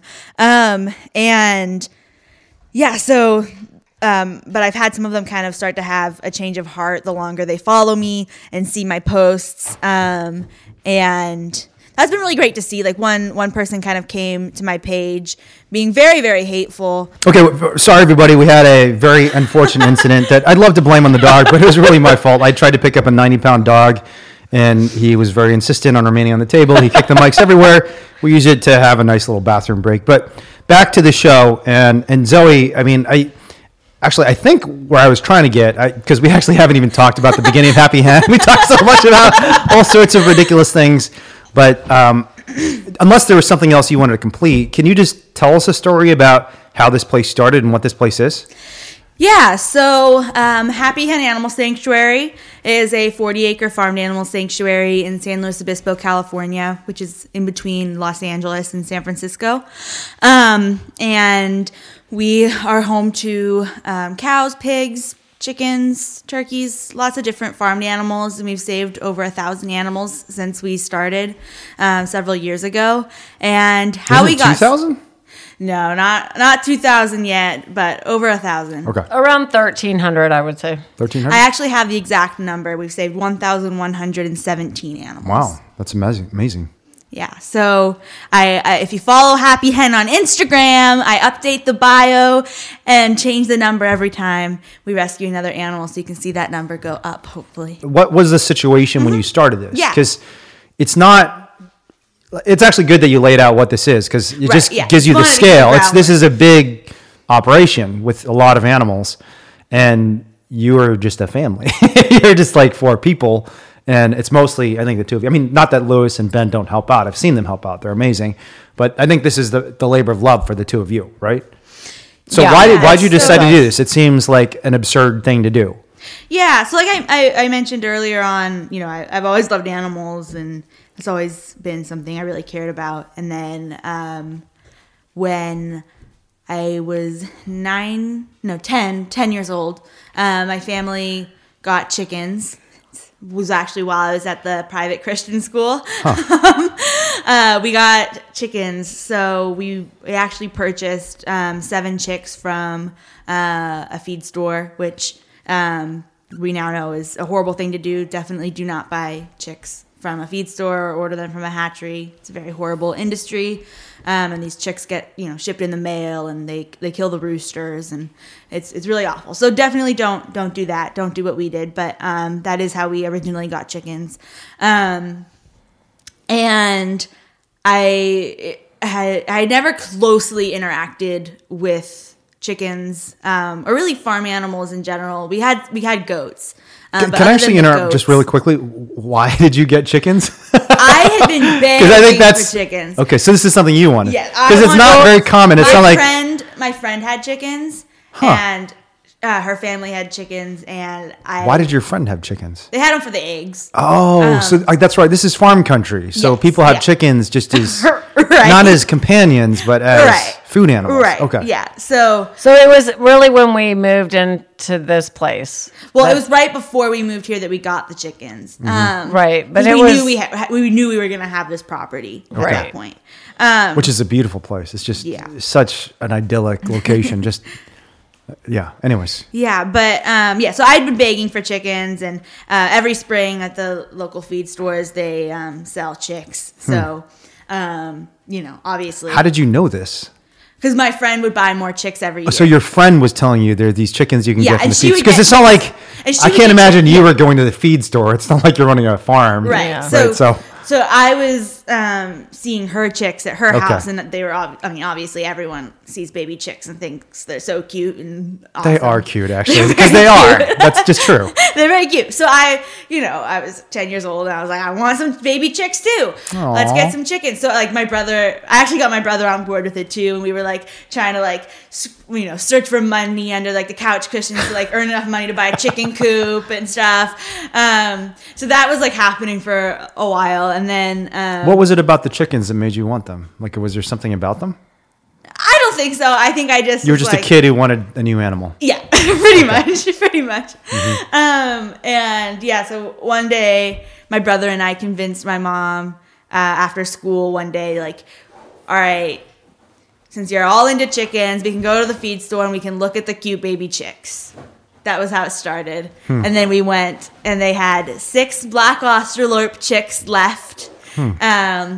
And we bought 2 of them. Wow. We went to just look, and we ended up buying 2 baby chicks. Dang. Olive and Herky. And then we went back the next week when they got a new shipment in, and we bought 5 more. So we had 7 chicks total. And I just completely fell in love with them, and I realized how special chickens were, and that they were just like dogs and cats that I love so much. And, at this point I had been volunteering at the local dog and cat rescue, and obviously we had dogs and cats. So dogs and cats and helping dogs and cats was something I really cared about. And this was the first time I really, started to deeply care about chickens too. What kind of chickens were these? They were backyard breeds. So we had black Australorps. That's what you already said. Buff Orpingtons, Rhode Island Reds, Okay. And Easter Eggers. Okay. So the only one that would have looked like a commercial breed to some extent would have been the Rhode Island Red, probably. Yeah, we had one Rhode Island Red. Her name was Red. Very creative. Aw. But she was very sweet. And actually, I remember when they got older, she was the first one to lay an egg. And I remember we went out to the barn and we didn't know what to do. We were do we take the egg away from her? Yeah. Do we eat it? What do we Eat do? it? Sacrilege. No, I'm just kidding. Yeah, but you were vegan at this time, right? I was not. Oh, you weren't? I was not. What were you? You were still vegetarian? I was still vegetarian, yeah. Okay. Wow, I didn't realize this. So you started getting chickens before you were vegan? Correct, yeah. Okay. So Lewis and I were vegan, but the kids weren't, because you raised them with the intent to let them kind of choose for themselves. Yeah. Right. So we had the chickens. There was one chicken at the time. Her name was actually Edna. Aw, and then Edna Edna. turned out to be a rooster. So his name became Eddie. And he was when he was a baby, he was. Hey, how do you know he believes in gendered names, huh? But he was the sweetest little guy as a baby. He actually turned out to be an aggressive rooster, but I loved him just as much anyways. But he was just so sweet, and so what are the behaviors that chickens have that you think people don't understand that led you to form this attachment with them? Like, what is it the most? Because most people, I think, who are listening to this podcast, because I think there are animal rights activists and vegans that listen to this podcast, but there are a lot of people who are not, and I've never met a chicken before. So, what was it about these chickens that led you to love them? Given that so many people think chickens are stupid, you can cut their heads off and they'll run around. Which I think is true, but I think it's also true of human beings. So it's like, that's not, it's not a good reason to cut someone's head off just because they'll run around. Yeah. I mean, I bonded with all of the chickens, but I especially bonded with Eddie because, especially as a baby, he would like look up at you and you could tell like he like was really looking at you and like listening to you and curious. Yeah. And like that, it was just so cute. And, you could just tell that he wasn't just some stupid chicken. He was looking at you and thinking about you and considering his surroundings and but all of them, like as they grew, they had unique personalities. Some of them were more shy than the other ones. Some of them were more friendly. Some of them were sassy. They had, unique social dynamics with each other. They were establishing a pecking order, and they were just clearly, just like the dogs and cats I had. They were just different, but like in the ways that mattered, they were the same. Yeah. And this is not just you saying this. There's a lot of science behind this too. And the best thing I've read recently, it's not even that recent, Scientific American. Did you see that amazing article in Scientific American about chicken intelligence, like maybe 5 years ago?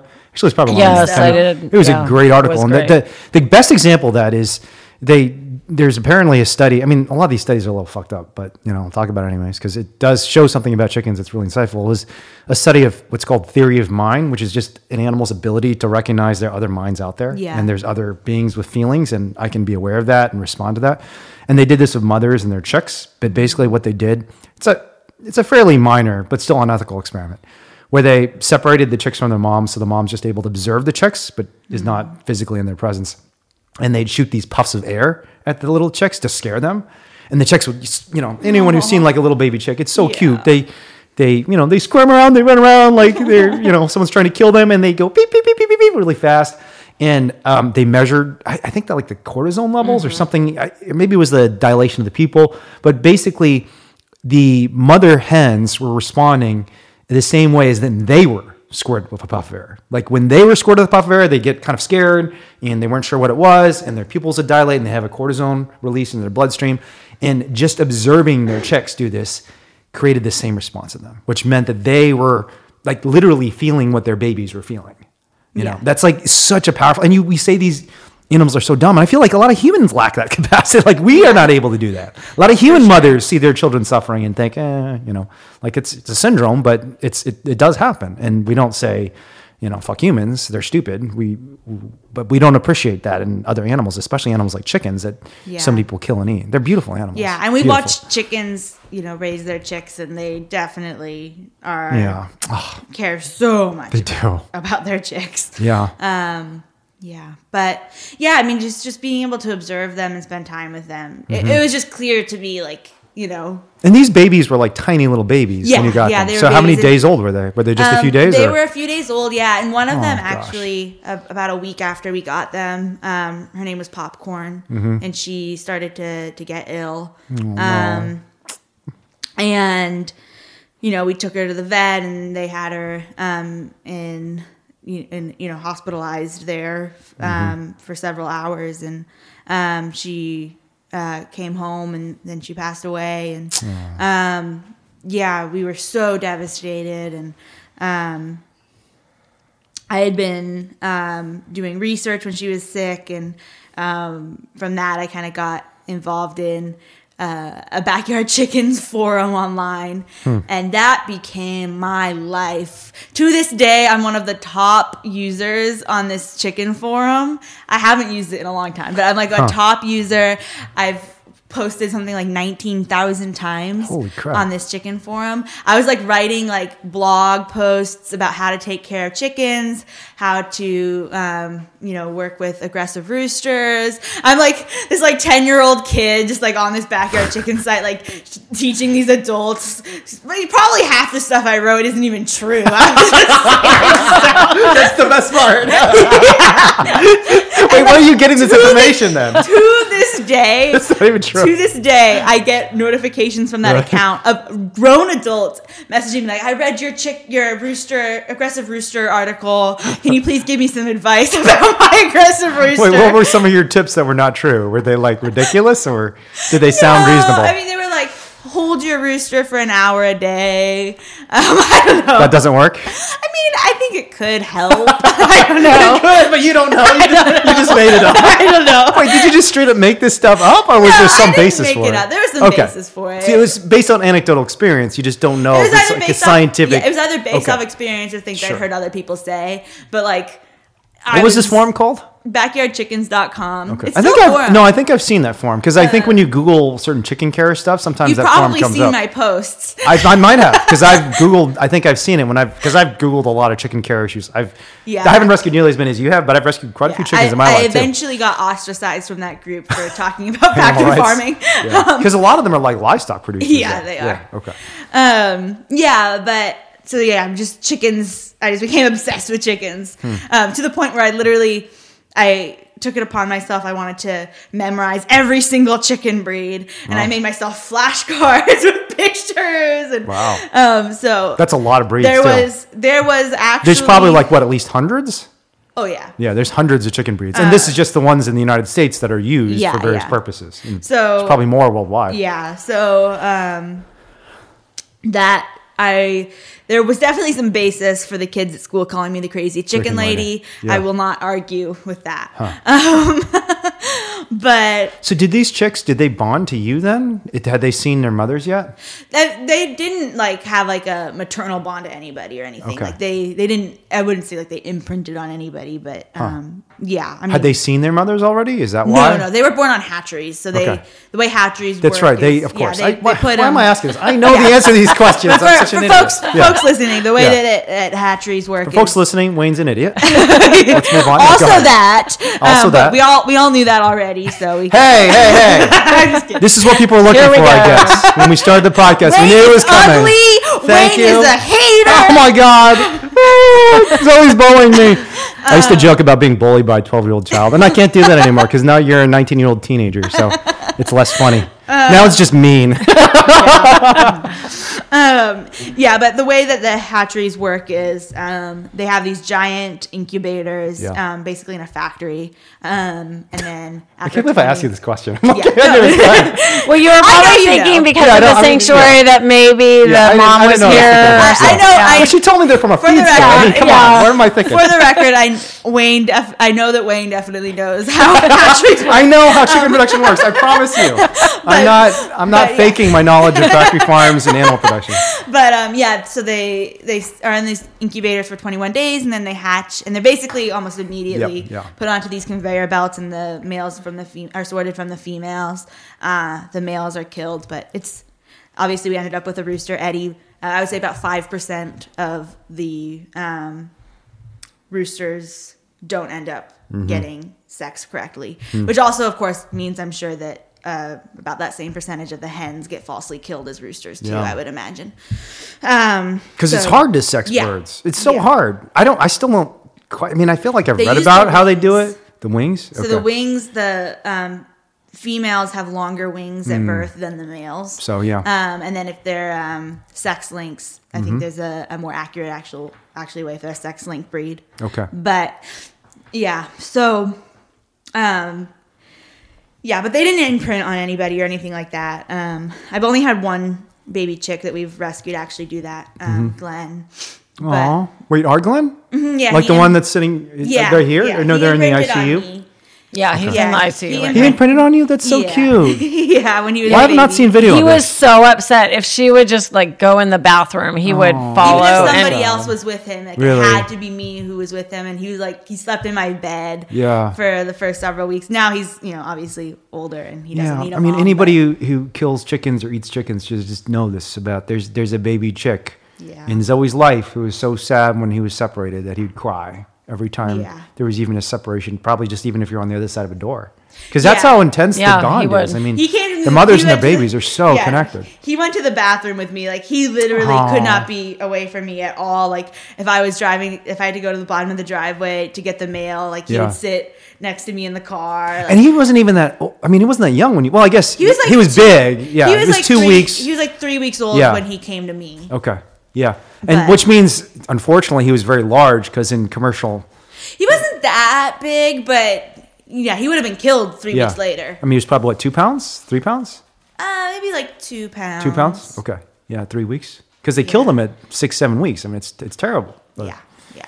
Okay. Yeah, but so I got involved in this online chicken world, and that kind of led me to finding NSW Hen Rescue. Yeah. Which is an amazing awesome organization. Group. Yeah, the amazing group. They actually do. They've been doing open rescues since before DXC existed. Yeah. Australia is really ahead of everyone. They've got Patty Mark, and a lot of great open rescue work has been happening for a long time in Australia. But I saw a video on their website of them going into a factory egg farm and taking these hens out of battery cages. And that was the first time I'd seen someone rescue, chickens. And like the first time I'd really been introduced to the concept of rescuing chickens, period. And it was also the first time I'd seen a video inside of a factory egg farm. And this is before you had started Happy Hen? Yes. Yeah. Okay. And you have these chickens at home that you had purchased. And then you see these people rescuing chickens. Right. Okay. Yeah. So I actually, I was just, that completely shook my world, seeing, thousands of chickens in these cages, and, I just, I felt like I had to do something. Yeah. So I emailed them and I was like, hey, how do you start a chicken rescue? And they didn't know I was 11 years old at the time. But Catherine, who runs NSW Hen Rescue, she emailed me back and gave me all this advice. And she was like, we just walk in and we take them. And I was talking to my mom, and I was like, she told me that and she was like, how does that work? And I was like, she just told me that they just walk in and they take them, but I must not and be. Your mom's like, what? Yeah, and I was like, I remember Who saying, are you talking to online? I didn't know how this was happening. I remember saying, I must be misunderstanding. Yeah. There must be a miscommunication over email. This, there's no way that's we're just confused here. No, but it's true. Yeah, but she's literally just walking in and taking them. Yeah. I mean, so for folks who don't have the concept of the scale of these industries, I mean, a lot of these industries have 5 million, 6 million. I mean, I think the biggest single egg farm maybe has 12 million birds on site at one location. So that's more people in the entire Bay Area. Yeah. Like San Francisco, Oakland, San Jose, all combined do not have 12 million people. That's more than LA. I think probably New York is the only metropolitan area. So imagine every single human being in the entire New York City metropolitan area on one farm. I mean, obviously chickens are much smaller than human beings, but still, that's in terms of the amount of consciousness that's there. Sure. And the number that are just thrown away because the industry is treating them all like commodities, the number that are just ground up in the gears of the system, sometimes literally ground up in the gears of the system, because caught in the machinery is one of the common ways that animals die in factory farms. And, there have been studies of this. There was a big RCT by the Coalition for a Sustainable Egg Supply, I think it was 7 or so years ago, where they did a randomized trial where they assigned chickens to different systems, and they found in all the systems. And interestingly, I think the cage-free systems were one of the worst for hens that were caught in the machinery, because when they're in battery cages, they can't really get caught up in the conveyor belts because they're in cages. Well, in a cage-free facility, they have these conveyor belts that take all the manure away, and there's gears and all sorts of mechanisms. I'm not a engineer, so I don't know exactly what they're doing, but I believe it's even in the sustainable egg supply study, there were thousands of hens that were caught up in the machinery just in that one study. And I might not be right about that. I have to go back and look at the number of chickens, but certainly in the average factory farm, there are probably thousands that are literally ground up in the machine. And that's not even one of the most common forms of death. The most common form of death, at least in a cage-free facility, is usually cannibalism. cannibalism. It's like shocking, but because the hens are so crowded in these huge cage-free farms, they're literally tearing each other to pieces. So, anyways, that was my interjection. But continue your story.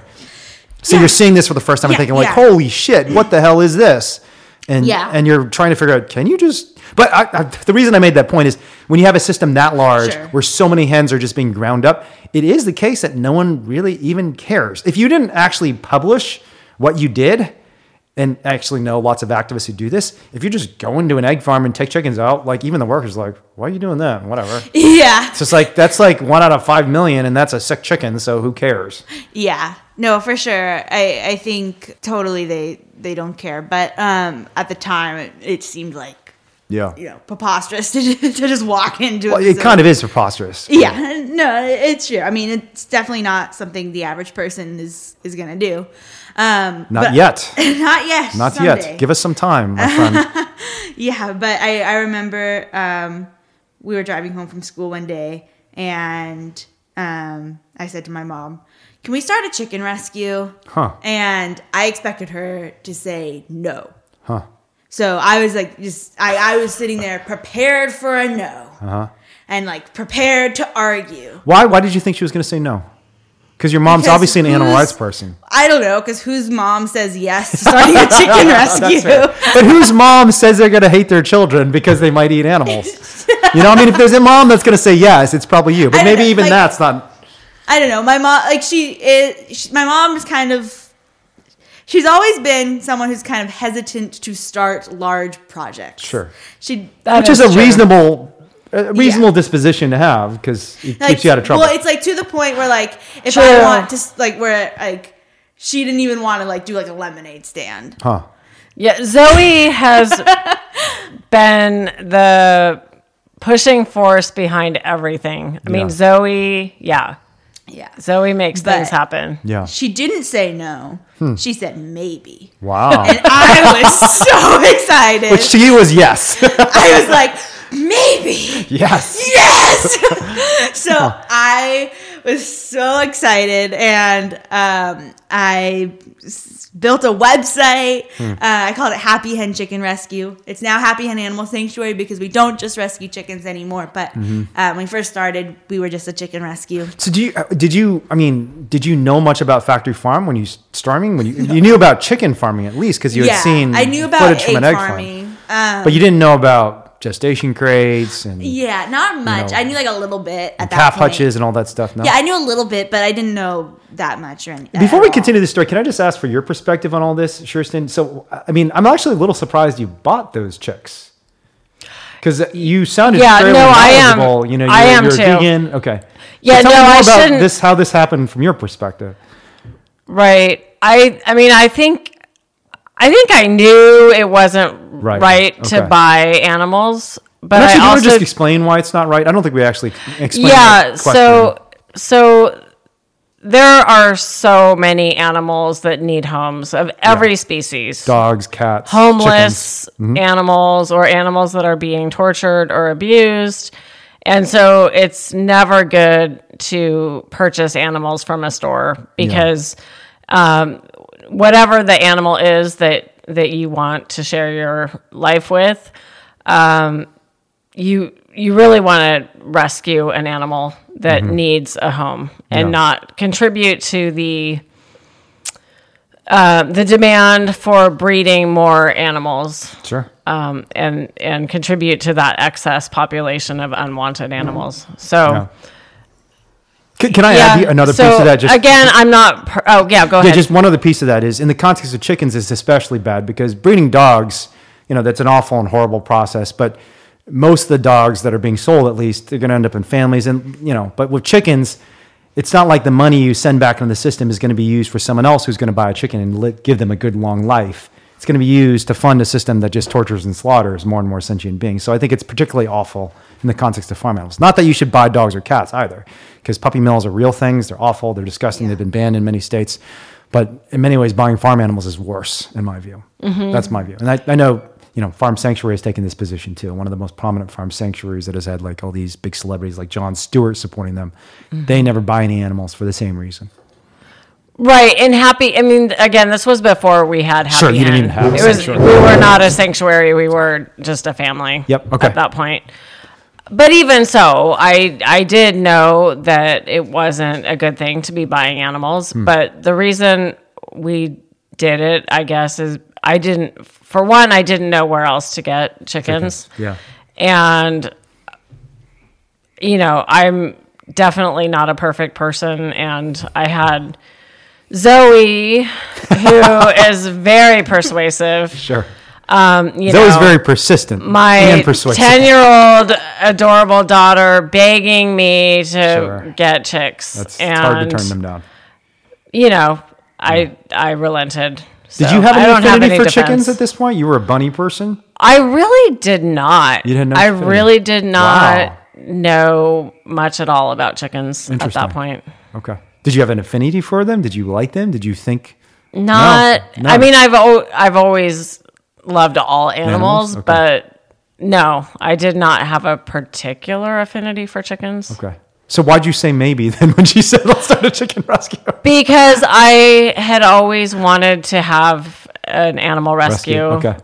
Especially a farmed animal rescue. Really? But not necessarily chickens. I mean, I think I assumed I would have chickens? chickens too. Okay. But I didn't really know that much. I mean, obviously in veterinary school, we learned about chickens, you know, a little bit. They don't spend a lot of time on chickens in veterinary school, unfortunately. But so, yeah, that was really my introduction to chickens. Interesting. Okay. But I think, I mean, obviously knowing what I know now I would know of all sorts of places to adopt chickens from. Yeah. Now that we've, you know, rescued so many chickens from terrible places, but at that time I didn't know where to go. Yeah, which it makes sense because it is kind of an odd thing. And I mean, there will be an occasional chicken at the local animal shelter, but it's pretty uncommon. Depending on the location. Roosters, it's very common. Yeah, roosters probably more common. But I mean, in urban areas, for example, I think in a place like San Luis Obispo, it's probably more common than, especially 10 years ago when you started Happy Hen. I don't think well, I mean, I guess you were in San Luis Obispo, so maybe you would have seen some. But I think in Oakland, Chicago, like I volunteered at the pound. There are a lot of roosters in Oakland and San Francisco at the shelters. Well, I volunteered at the pound in Chicago. This is earlier. This is like in the early to mid 2000s for many, many years. I don't think I ever saw a chicken. I saw a lot of weird animals there. I don't think I ever saw a chicken. So. Yeah. Maybe they didn't even take them. They might have just euthanized them the moment they showed up. That's true. But I never saw a chicken in a cage anywhere. Probably before like the rise of the backyard chicken fad. For sure. Yeah, this is like 2003, 2004, 2005. Yeah. So they might have chickens now. They might, because so many people have backyard flocks. Yeah. Okay. So what was your response to just seeing your daughter get obsessed with chickens? Did you encourage it? Did you think this is weird? Did you think No, I was so proud of her. Really? That's so beautiful. Good for you. Yeah, and what happened is she actually, I don't know how she did it, but she built an entire website for Happy Hen, Happy Hen Chicken Rescue. Yeah. Before I even agreed to have a chicken rescue. So how did you build it? Did you use like Squarespace? Or? I used Wix. Wix, I remember Wix. Yeah. Are they still around? I think they died. Yeah, they still. No one uses them though. No, Sorry, Wix. I mean, we still use Wix. Yeah. You're the only group in the world that still uses Wix, unfortunately. Their platform is not great. It's terrible. It's very slow, very clunky, but we still use it. I like it. All right, well, never mind. I take it all back. You like it? You've never even edited a website in your life. No, I haven't. I know nothing. Yeah, but I hope Wix doesn't sue me now. I just said a lot of shitty stuff about Wix. Wix started Happy Hen Animal Sanctuary. There you go. Okay, so. that's great. I take it all back. Can't We sue still us, use Wix. them. Even if your user interface sucks, you help Happy Hen, so I love you. Yeah. Okay, so you just got on Wix, which is kind of Wix is a kind of a what you see, what you get, WYSIWYG website generator. You don't need a huge amount of. I don't think you need any programming skill, right? No, you can just, no. You need some design skill, but you don't need programming. It's definitely like a basic thing. Like it wasn't like a complex. I think like people are like, "Whoa, you built a website at 11 years old," and I'm like. Yeah, I just drag stuff around on a website that allows you to do it really easily. Yeah. So it wasn't like a complicated thing. Happy Hen is still on Wix. Sorry to bring that up again. I'm just kind of surprised by that. I mean, it looks better now than it used to, but No, it doesn't. all right. Well, no. I think I think it's a lot better. So everyone should just Google the Happy Hen website. Google Happy Hen Animal Sanctuary right now, and you can assess for yourself how cool Wix is. And write me an email and tell me if I'm right about Wix. I actually think that Wix worked better when I was 10 than it does now. That's so bad. That's so bad. All right, so you make this website, and then you start the 501c3. Is that how it works? What happened was I built the website, and then we at the time had we actually another bad thing we did. Oh no. There are a couple. No, I'm thinking, oh no, too. I don't know what she's gonna say. What did I do? Another bad thing we did was it was cute, but it wasn't good. It was not responsible. We had a hen named Olive, who was one of the chicks we had bought, and it was really funny. She decided she had to lay all of her eggs in the house, on the couch. She Wow. she had like different spots. So like this couch right behind us? No, at this point. Several different couches. The couch in the living room, and then the couch in the back room. Okay. Yeah, but which are just normal couches. She just sits down. Counters too, like stuff, like just like. So did you let the chickens run around your house from day one? Yeah. Wow. That's very progressive of you. I feel like most people have chickens, especially the first time you have chickens. I mean, when we got a dog, we didn't even let them in the house. It was terrible. Yeah. I mean, it was like not good, but we didn't. Yeah, but Olive, she ended up being broody, which is the term for a hen who wants to hatch her eggs. And so she got broody on a couch, and she sat on the couch. We let her sit on the couch for 21 days and hatch her chicks. This was also before happening. So happy. She wanted to have babies so badly. Yeah. And so, how do you know that? I mean, someone's listening to this and probably thinking, "Oh, you're projecting on." Well, she worked hard to lay those eggs. It was so important to her, to come in the house, to come to the same place every day. And this is on a couch. Yeah. Like literally she's raising chicks on your couch. Like kind of in a crevice, like where the two cushions. So one of the most amazing things about this place, you can't see the house we're in. This is a beautiful house. I mean, it's a beautiful house. It used to be. It's still beautiful. It's even more beautiful, even with the chicken shit everywhere. And Sherstin was a veterinarian, a professional for many years. Lewis is a tech guy who's sold off a bunch of companies. And they've built this beautiful house. I mean, it's just majestic on the top of a hill. And it's so nice. And when I first saw it, I was like, "Oh, these are like these rich millionaires. They have this mansion in the hills." I mean, it might not be millionaires, but it seems like that, especially coming from the Bay Area where everything's so small, because everything's so expensive. And you come in and there are animals everywhere. There's chickens and roosters and ducks and cats and mice just running around everywhere. And it's all just a free-for-all, which is like Will Kimlicka's paradise. Will Kimlicka is a political philosopher, I think at McGill. I forget which university, but he's most known for his work on multiculturalism, how you get different cultures to work together instead of clashing. But he's also written a book called Zoopolis about how different species should work together. And it's basically a vision for the future, a future where we respect animal rights. And one of the things Kimlicka really believes in is trans-species relationships and ecosystems, that we have to find ways for all of us to work together. And so he would love a place like this. I think I've told you about him before, and I've thought for years, I've actually never talked to Will Kimlicka. He's a friend of a friend, so I probably should reach out to him. And actually, then I'm thinking about this, I should have him on the podcast at some point. And I should correct myself. Will Kimlicka is a political philosopher. His partner, Sue Donaldson, also co-authored the book Zoopolis, which is an amazing book that I'd suggest you all read. But the thing that's cool about this house is that you walk in and there are just animals of all types everywhere. It's like this multi-species community center for me every time I come here. And it's very unusual because even at animal sanctuaries, usually there's like segregation between the places the humans go and the places the animals go. And here, they're all the same. Like Eddie, I remember back in the day when like Eddie, Gus, the lamb, would run around the house, and he just would not. I still remember this one time when I was trying to sleep. Climbing in my lap. Yeah, and we were like hanging out, and Eddie kept just like ramming you and touching you, and he would not leave you alone. We're trying to have a conversation on a couch, and there's like a lamb crawling near you. And I shouldn't even say lamb. By that point, he was a sheep. I mean, this is a ram. Getting pretty big at that He was point. like 200-pound, sheep maybe? 150 pound sheep who's crawling to your lap while we're trying to have a conversation. And it's a beautiful thing. Actually, on that subject, why did you allow the chickens to run everywhere? I mean, why did you not? They wanted to come in. What was it about you all that, I mean, was Lewis down for this? Was Ben down for this? Were they all like, yeah, let's just let the chickens run around everyone and shit all over our house, you know? So Lewis was more okay with it than Ben. Really? Lewis actually thought it was pretty cool. I mean, Really? I cleaned up all the poop. Okay. Yeah, you do an amazing job of cleaning. I'm the only one that cleans up the poop, but but there's still an enormous amount of poop. We have staff now. Thank you to all the staff that that Lewis was down though. Yeah, he was pretty cool. But honestly though, it's good in a lot of ways that he does have lines. Okay. Because probably I would have had large animals in here all the time and stuff. Pigs running around. Oh yeah. I mean, yeah. I don't know where my line you sometimes have had large animals in here. We have, yeah. So I don't know where my line would have been if his line hadn't been, the chickens. Yeah. So. But not a 700-pound pig. Yeah, and not a cow. Sure, not a 2,000-pound cow. Yeah.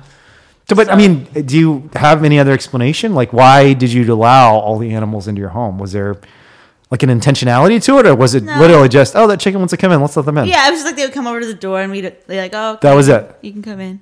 Wow. And so, because Ben had a problem. There are people too, right? They want. Yeah, but I just still think it's kind of an odd thing. It was just like, why wouldn't you let them in though? Yeah. Like, why do you let your dog in the house?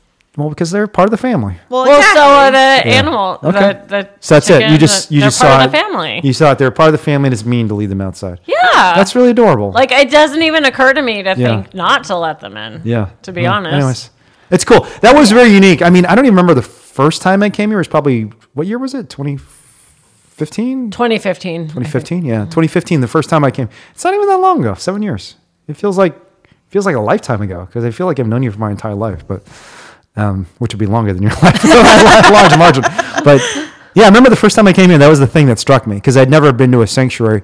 Actually, no, there's one other sanctuary, but I won't even talk about that sanctuary, because that sanctuary has some other problems. But anyways, a sanctuary that was well run and seemed like it was not just letting animals in the household because everything was out of control, but because this is just like an intentional decision we've made to live with the animals. So, and I thought it was beautiful, because I love being around the animals. It just never occurred to me. I mean, even when I had chickens in my apartment, the first 2 farm animals I had rescued were 2 chickens, but I kept them in the bathroom. They were very segregated from everyone else. Mm-hmm. It never even occurred to me they could live with my dogs and my cats. I was always very scared that my dogs would kill them. So there were 2 doors that separated them. They were in a bathroom in the back bedroom, and I always kept 2 doors closed, because I always thought there's no chance these animals are going to live together. And I wasn't keeping them permanently either. And this is also an apartment, not a house. But it just never occurred to me that you could just live with chickens running around on your bed and on your couch and raising their babies on your couch. Right. Anyways, I interrupted you, so continue your story. So Olive is having these babies, which you allow her to do. Yeah. So she had these babies, and I think this is good for a good time for a public announcement that we also should not let animals have babies. So to be clear, we do not want to breed animals. Yeah. To be clear, obviously, you didn't breed them though. She bred herself. That was her choice. So I almost thought you were going in the other direction with what you just said about how much she wanted to raise her babies. And like my dogs, okay, I'm gonna admit something here that a lot of people are going to hate me for this. My dog's not neutered, folks. And I didn't spay Lisa until she had a palmitra, which, a lot of people are going to say is very irresponsible. But I did think in my head, maybe what if she expresses to me at some point that she really wants to have this experience? And who am I to deny this experience? I have spayed and neutered many animals, and for the record, I do think there's an overpopulation problem. I think there are a lot of irresponsible guardians, but I also think there's serious questions we should ask about that. And I thought what you said about Olive was really beautiful, about how she really wanted to raise babies. Yeah, I mean, I think that there's obviously that issue, if there's an overpopulation issue with humans too. Yeah. So if humans, we don't go around spaying and neutering humans. Sure, right. But in general, I do still though believe you shouldn't have let them have babies. We should rescue, because it inhibits the ability to rescue more. Yeah. And also, especially with these genetically modified breeds, we really don't want to be breeding more animals that have all of these health issues. Sure. If we can avoid it. So now we definitely don't try to let our birds hatch their eggs. And if we have like a broody hen and we happen to rescue chicks, oftentimes we can give the chicks to that broody hen and she can raise them as her own, which they always love. And then the baby chicks we rescue get to have a mom too. So that's always really great and kind of a win-win because they get to have babies and more chickens get rescued. With Olive, was it a decision to have her allow? You actually said, became a decision. You actually decided because you saw her brooding so much, and we just didn't have the heart to take her the eggs away or not let her go to her eggs. Yeah, it was just like we couldn't do that to her. Why didn't you think? Couldn't you just use fake eggs? Yeah, but that felt mean too. Like. What she's gonna sit on these fake eggs for 21 Felt days. deceptive, and then and then like at what point is she gonna realize they're never gonna hatch? Yeah, like we have 2 female geese, and so we don't have a male goose, so their eggs aren't fertile. Sure, but they'll sit on their eggs as if the eggs they're fertile, and because they're not gonna hatch, they just sit on them for like months in the spring. Really? Wow. So like she would have just been sitting on like wooden eggs for like months, and they never would have hatched because they were wooden. I mean, there are like mean things people do to like break broodiness out of a hen, like dunking them in cold water and like weird stuff that I don't even think probably works. The point of that story is she had chicks, and obviously 50% of them were roosters, so we had to build a barn so that each rooster could have their own coop. Wow. Wow. So that's why we ended up with a lot that of barn work. at the lower coop. That's how that barn ended up getting built. Well, that's a plus. I mean, yeah. Maybe. So, but because we were building that barn anyway, my mom said when I asked about the whole chicken rescue, you already had another barn. She said, all right, fine, we can rescue 12 hens. Okay. But that's it. Can you explain why you need separate barns for the roosters? For those folks who don't understand this? Yeah. To be clear, roosters can live in the same coop at night. Yeah. But it doesn't always work out, and we had some fighting issues, So they were like, running around outside and free ranging during the day. They were fine together, but at night when they were like close together in a coop, so they have to be in a coop at night for predator safety. Being just crammed together like that. I mean, they not crammed together. They had a decent amount of space in the coop, but just being in an enclosed space. Yeah. They would fight overnight. So we wanted to separate some of the boys overnight. Yeah, and if you've ever seen a rooster fight, it's vicious. Like I've seen a couple of them. I mean, I've seen lots of little tussles, but I've seen like do you remember Dave? So Dave was May's boyfriend. Remember May? You all met May a long time ago, but and May was the first hen that we rescued as Direct Action Everywhere, and she had a partner named Dave. And May was a disabled hen. She had some cognitive difficulties because she was found in a state of starvation and had lost like 80% of her body weight, could not walk. She was in terrible shape and never came fully back. So she had to be separated from the other chickens because she get bullied too much. And Dave was the one who ended up bonding with her because he was a rooster who got fucked up badly by another rooster. And he was like in tatters after the fight. And when roosters fight, I mean, they've got these spurs that are like spears they can stab each other with. Their claws are pretty powerful. They can peck. They'll like peck at each other's eyes very viciously. Yeah. And it is like, it's scary. I mean, this is why people like cockfights, unfortunately, because it's weird because it's disturbing, but it also is just, you can't not look in the same way you can't not look at a car accident when 2 roosters are fighting. So it is dangerous to put 2 roosters in an enclosed space. Are you saying you like watching car accidents? No, I'm saying you can't stop looking. Yeah, I'm saying I don't want to look. Even or you could intervene and separate them, but that's a whole nother thing because, the way the roosters figure out the pecking order. Into a chicken care class. Oh, yeah. Okay, well, yeah. So anyway, that's my natural go-to is to explain all that. But if they don't have the chance to fight it out, they'll never figure out who's in charge or who's the top dog. And then when they do fight it out, it's going to be particularly brutal because no one's going to give up.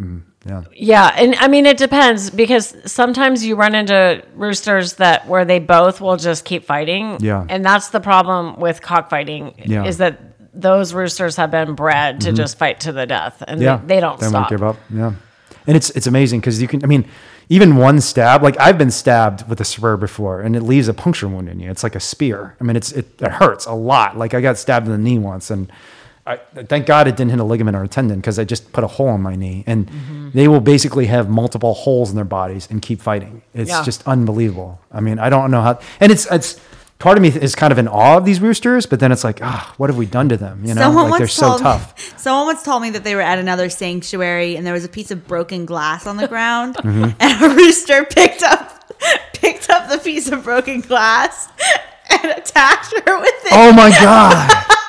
Didn't the rooster stab her with the glass? Yeah, I mean, I totally believe it too. Stabbed her with it. They're Roosters, so smart. they're territorial. So they are smart, and so. I mean, this is why people who say chickens are stupid just don't know chickens. They really don't understand them. They do all sorts of ridiculous things you wouldn't expect, even like a human child to do. Like I wouldn't. Well, I mean, I hope a human child wouldn't grab a piece of glass, but even like I wouldn't even think about it. I mean, they wouldn't know how to use it properly. But this rooster's like, I can use this to stab you, and they will do it. Yeah, if they're mad and they were territorial, but. Yeah. But the story is we ended up so we had the rooster separated, and then we ended up agreeing to rescue 12 hens. Can I actually ask you one more question on that? Have you had a bad rooster fight here? Yes. You have? Mm-hmm. Can you tell me about that? And what you did in response? Do you want to take that Sure. one, Zoe? Yeah, we had a rooster who he was, I think, part cockfighting rooster breed. Are you talking about King George? Yeah, King George. But he wasn't fully, so we thought we were hoping he'd be okay with everyone. And he had been up until this point okay with everybody. And we had him for most of his life out with everybody, and he was okay. But there was one time when we had introduced a new rooster, and he was fighting, and this rooster was a lot bigger than him, and King George would just not give up. He was losing the fight, but he would not give up. And the fight ended up. And was he getting pecked? Was it spurs? Did you see what was happening? I'm sure you're trying to separate them too. Well, we were trying to let them work it out at first. Okay. And then because you thought the pecking order would develop, and then King George would figure out I'm we smaller thought than he him. would stop. Yeah. We figured he would stop, and then they would be fine, because that's usually what happens. Because King George was the aggressor. Yeah. He was the one. But he was also losing. Yeah, he was losing, even though he was the aggressor. Yeah. So it's like Vladimir Putin right now. Maybe it's not. Yeah. That's not a good joke. That's actually kind of tasteless. Sorry about that. Yeah. So he basically ended up. How people are going to know we don't edit this podcast when we leave that in. It's like, that was a terrible thing to say, but go ahead. Yeah. But so, and it ended up basically the other rooster ended up kind of scalping him a little bit. And you could see his skull. You could see his skull. Oh my gosh. He ended up being fine. How did he get scalped? We felt terrible that we let it go that far. It was pecking, you think, that caused it, or was it a claw or spur? Pecking. Yeah, it was. But so in that instance, we should have separated. So you could see his bone sooner. Yeah. Wow. And if you do have roosters, I think if you see blood. Yeah, that's when you at stop. that point you should separate them, and we should have separated in that instance. We should have separated them sooner. So what happened to King George? He ended up being okay. He was totally fine. Really? He lived for years and years. He just I knew King George. Passed away about a year ago. Yeah, I knew King George. Mm-hmm. Yeah. I didn't realize he had a great life. Actually, maybe you did tell me that he was like a feisty one. Mm-hmm. Yeah.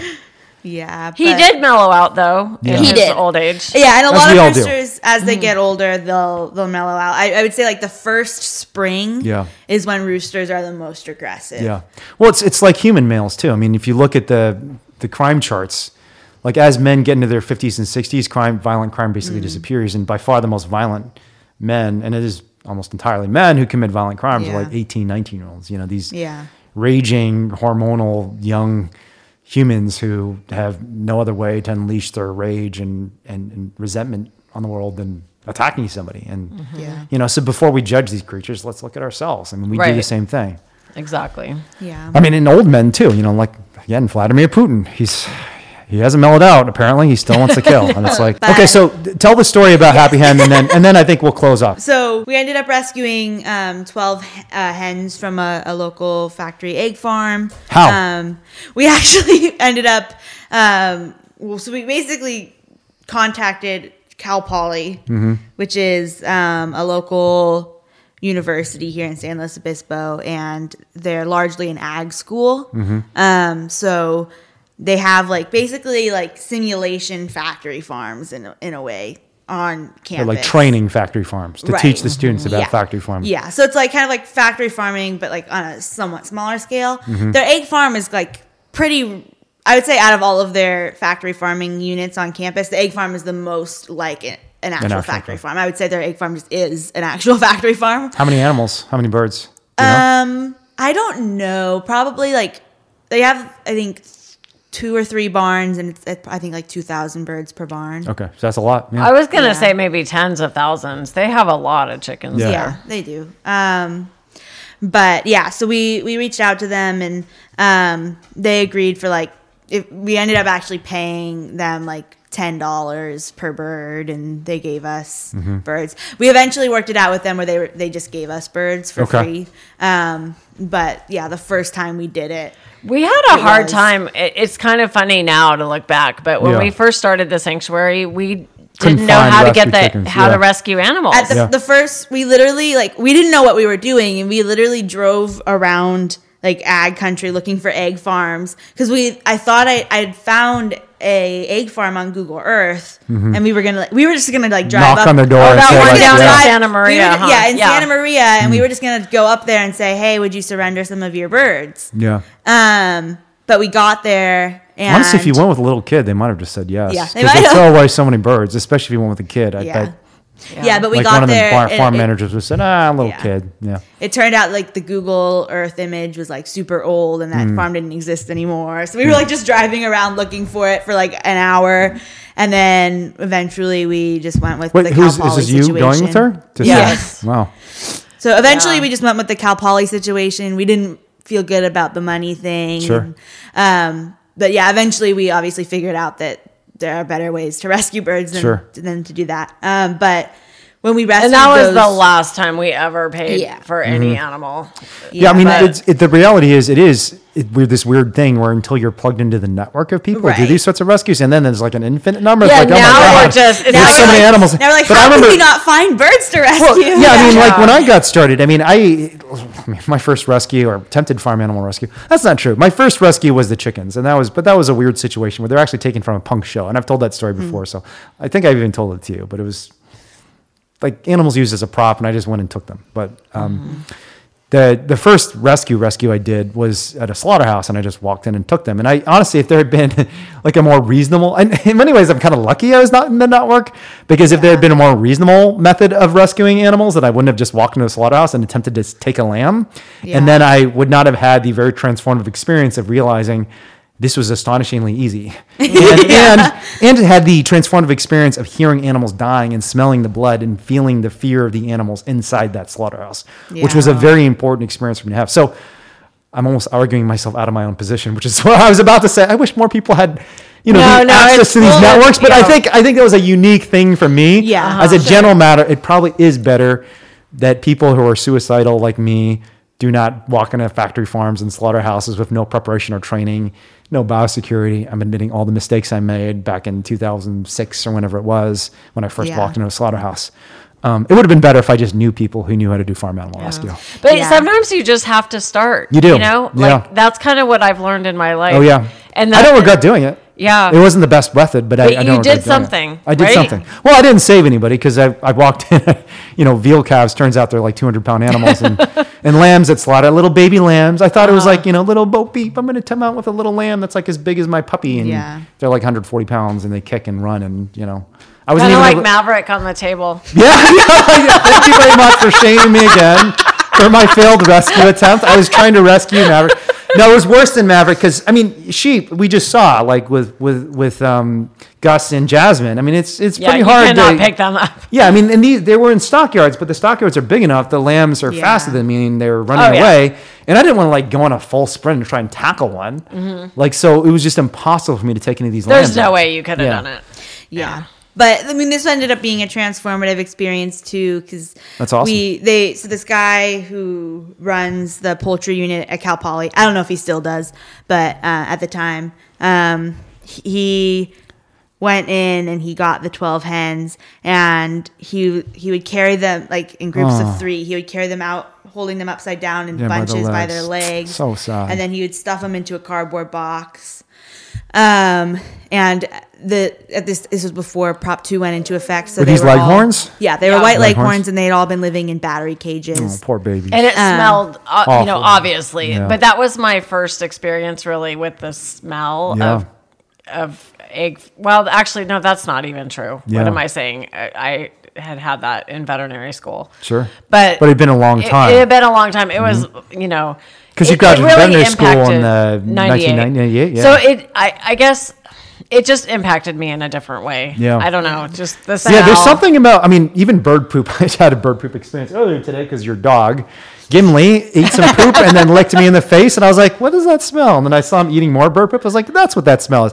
Even just like one cluster of bird poop that's partially digested and mixed up with the dog's saliva is a pretty awful smell. Uh-huh. Imagine 10,000 birds pooping every single day on top of each other in the same exact place, it very rarely being cleaned. And to the extent it is cleaned, it's just thrown into like a little clump, a pile right next to the farm. Yeah. That is the smell you get. Mm-hmm. It's not a good smell. And I am terrified about the prospect of anyone living anywhere near that. Mm-hmm. Just from a purely aesthetic perspective. I don't know how anyone could live like that. But obviously there are a lot of disease concerns too, like salmonella. Right. But at the time this is kind of random, but I was really obsessed with the Wizard of Oz books. And obviously like a huge part of that story is Dorothy going from like this bleak, sad life in Kansas, and then ending up in this beautiful world of Oz. And that was like when we were sitting in the coop letting the chickens out, with, the sun shining through the windows and letting them out of those boxes. And they were seeing the sky for the first time, feeling something soft beneath their feet for the first time. I just kept thinking, like, this is like Dorothy going to Oz. Oh, and we still have Dorothy. Yeah, we named one of the hens Dorothy. Wow. We still have her. She's still with us. Yeah. We still have her. I want to amplify something you just said that's so important, because it is so sad that so many of these animals have never felt something soft. Yeah. You've ever had a dog or a cat, or if you're just a living creature, you know how important when you're resting softness is. It's not fun to sleep on wire or to sleep on concrete or sleep on all these things that we force so many of these animals to sleep on. And, we were just hanging out with Edna, a disabled pig, and she loves her little bed of straw, or sand. And she doesn't want to sleep on concrete or hard metal. And I try to imagine what these chickens are going through when their entire lives they've only been on wire and only felt their physical universe is just harsh. Yeah. Every moment of their existence is just harshness. Mm-hmm. And that first experience stepping on soft grass. And there's so many beautiful videos of this. And it's uncanny how similar it is across many different, because there is so much uniqueness about every individual hen. I mean, you mentioned which of the chickens was it that looked up at you with a curiosity? Eddie. That there's, and that's true. Like there's some chickens that are like more interested in human beings and some that are less. Yeah. Some chickens that like grass a little more, some like it more, and some like sand. I mean, everyone's different, just like human beings and dogs. Like all of us who've had dogs know, even the same breed, like, there were 3 beagles we rescued from Ridgeland. All 3 of them are completely different. We had rescued 3 dogs from Ealing, China. Like they're all completely fucking different. Same litter, same genes, or same initial genes at least.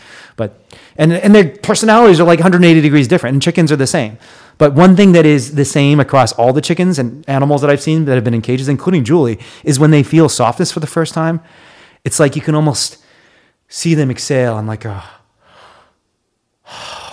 it's okay. Like I can rest now. Like, and because it's so stressful to be in physical pain. And if you're sleeping on something that's hard, you are in pain constantly. You can't feel safe and you can't feel comfortable. Yeah. And to live your entire life like that, it's just, why do we do these things? And we don't have to. I don't know. But it's so powerful to see them come out. It's a beautiful experience. It is. Seeing like them transforming from this life on the factory farm, I think is where we kind of just realized we couldn't just rescue 12. Like we had to give more animals this experience of being able to come out of these factory farms, out of these horrible places, and get to see the world and experience the world as it should be experienced.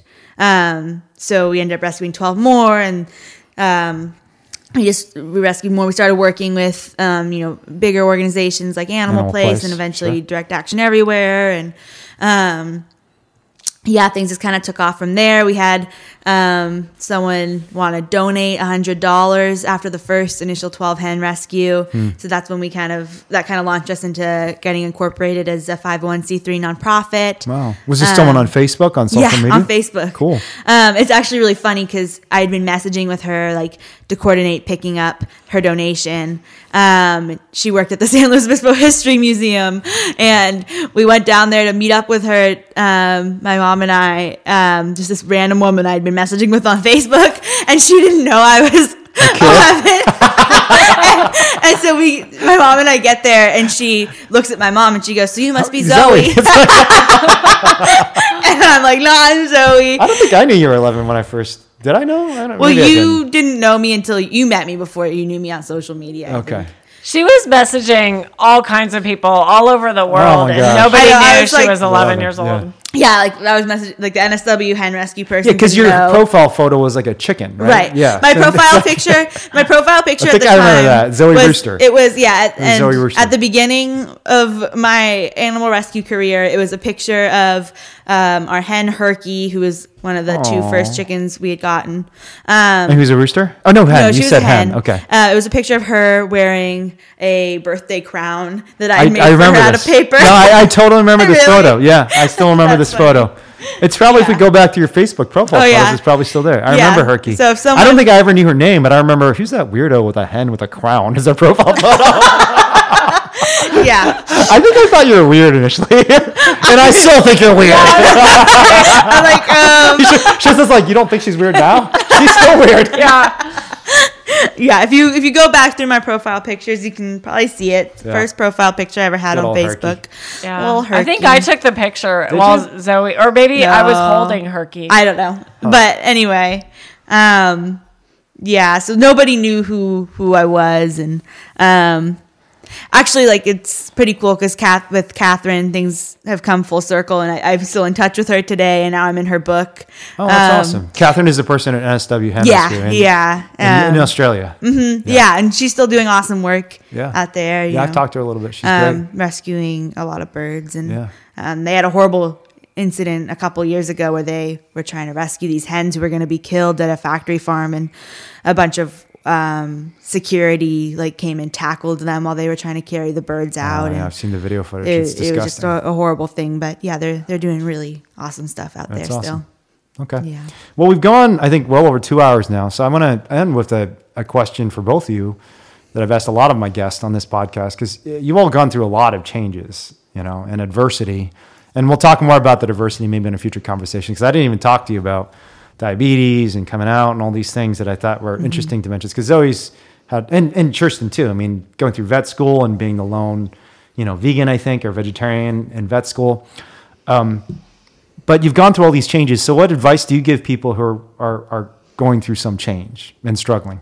Both on the individual level and, I think both of you have been involved in institutional changes of various sorts, whether it's some of the legislative work that you've done. Sherstin as an expert witness, which actually we didn't even talking about any of that. All the expert testimony you've provided for so many different campaigns, or the institutional campaigns you've done now at UC Berkeley, or even just focusing on some of the stuff in San Luis Obispo you tried to do. What have you learned about change from your experiences, both as an activist and just as an individual human being on this planet, about change? I guess I could go first. I guess I've learned that change sometimes happens really fast.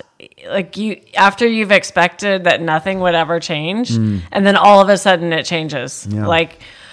When I was in veterinary school, my veterinary school was still using dogs in terminal surgeries to teach students how to do surgery. What's a terminal surgery? It's where usually dogs, but it could be any animal, where a dog is used, is the subject of a surgery, is being operated on and anesthetized by veterinary students. And then the dog is euthanized after the surgery. And this is an unnecessary surgery. Right. And this is a healthy practice animal. Yeah, healthy animal. That could go on and live a full life. Yeah, just so your audience understands what you're talking about. Yeah, no, thank you. And which is awful. I mean, it's terrible what's happened to dogs. I mean, any animal, but especially dogs. It's shocking. Yeah, any animal. Any animal. It's just horrifying to imagine an animal just being killed, period, for any reason. But it's anyway, it's completely unnecessary. You don't need to kill dogs to learn how to do surgery. But when I was in veterinary school, we did actually have the option to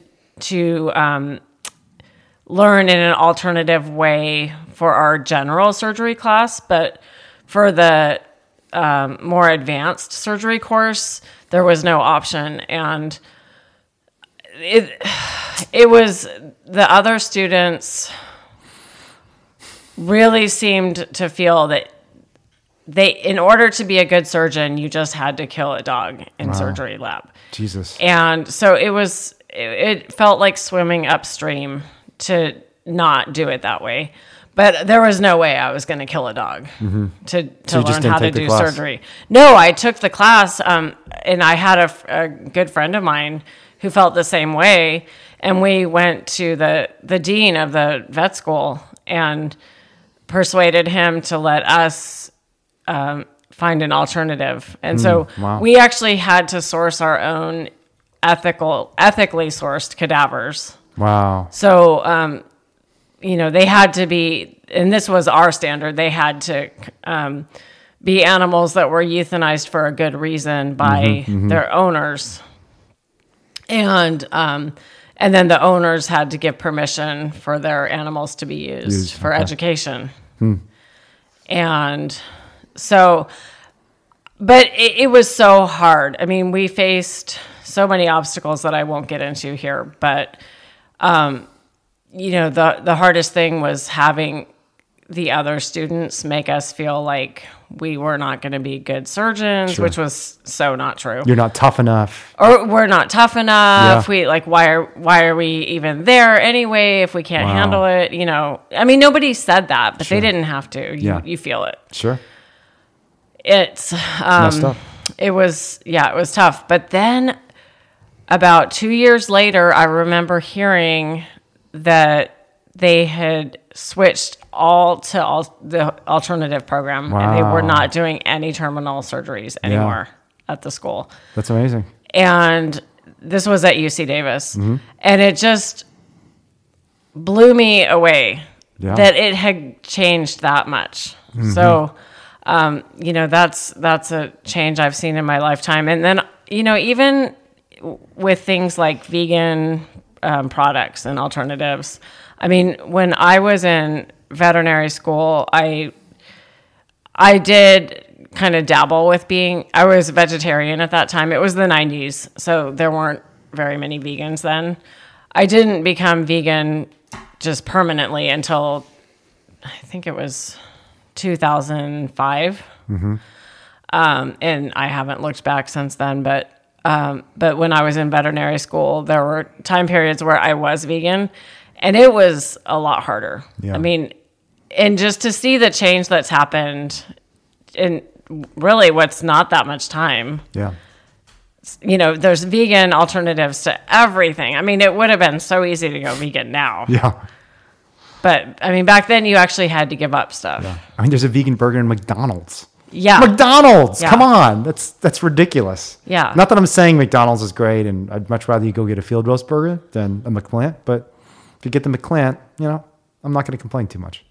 Yeah, no, and I think a lot of what makes things happen for people is when it's convenient. Yeah. I think convenience is a really driving factor in our lives. Yeah. And knowing that you can live your life pretty much the same way you did before, but stop harming others. Yep. Yeah. Awesome. Yeah. Zoe, so what's your advice?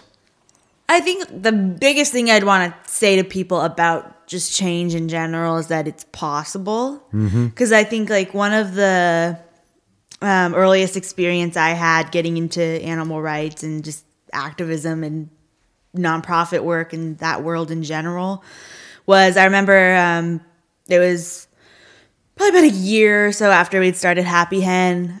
We were at Animal Place's Rescue Ranch participating in one of their big rescues of about 2,000 egg-laying hens from a factory farm.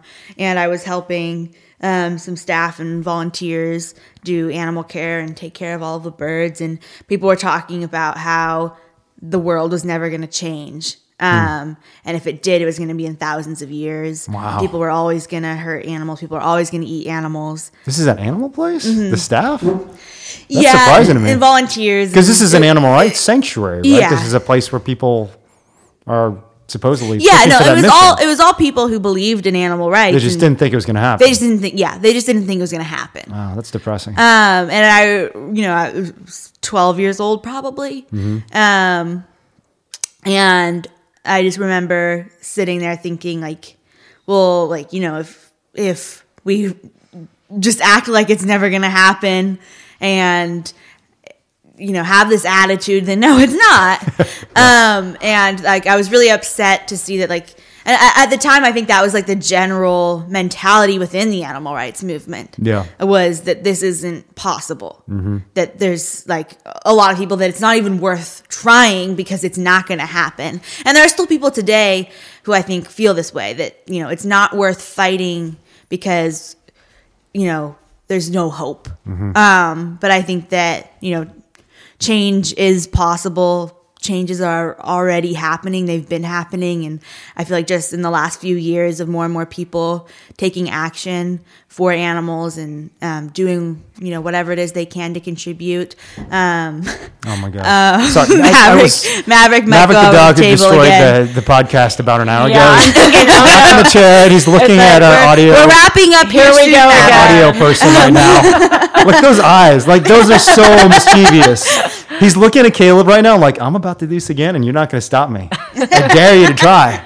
And Maverick is another force of change. He's definitely a force of change. Most dogs would have said it wasn't possible to disrupt the podcast. It's not possible to get on the table. And Maverick said, he's done it. You know what? He's the first animal who's ever disrupted this podcast. So all the credit to him. I wouldn't have did an guessed it amazing would job. be him either. Yeah. Maverick, you're a either. legend, my friend. You are a legend.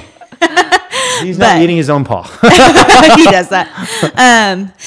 But I just think it's really important that we believe in the ability to create change, because I just think that being down about it and not having hope is not a recipe to create change. Yeah. So we have to have faith that it can happen. Yeah.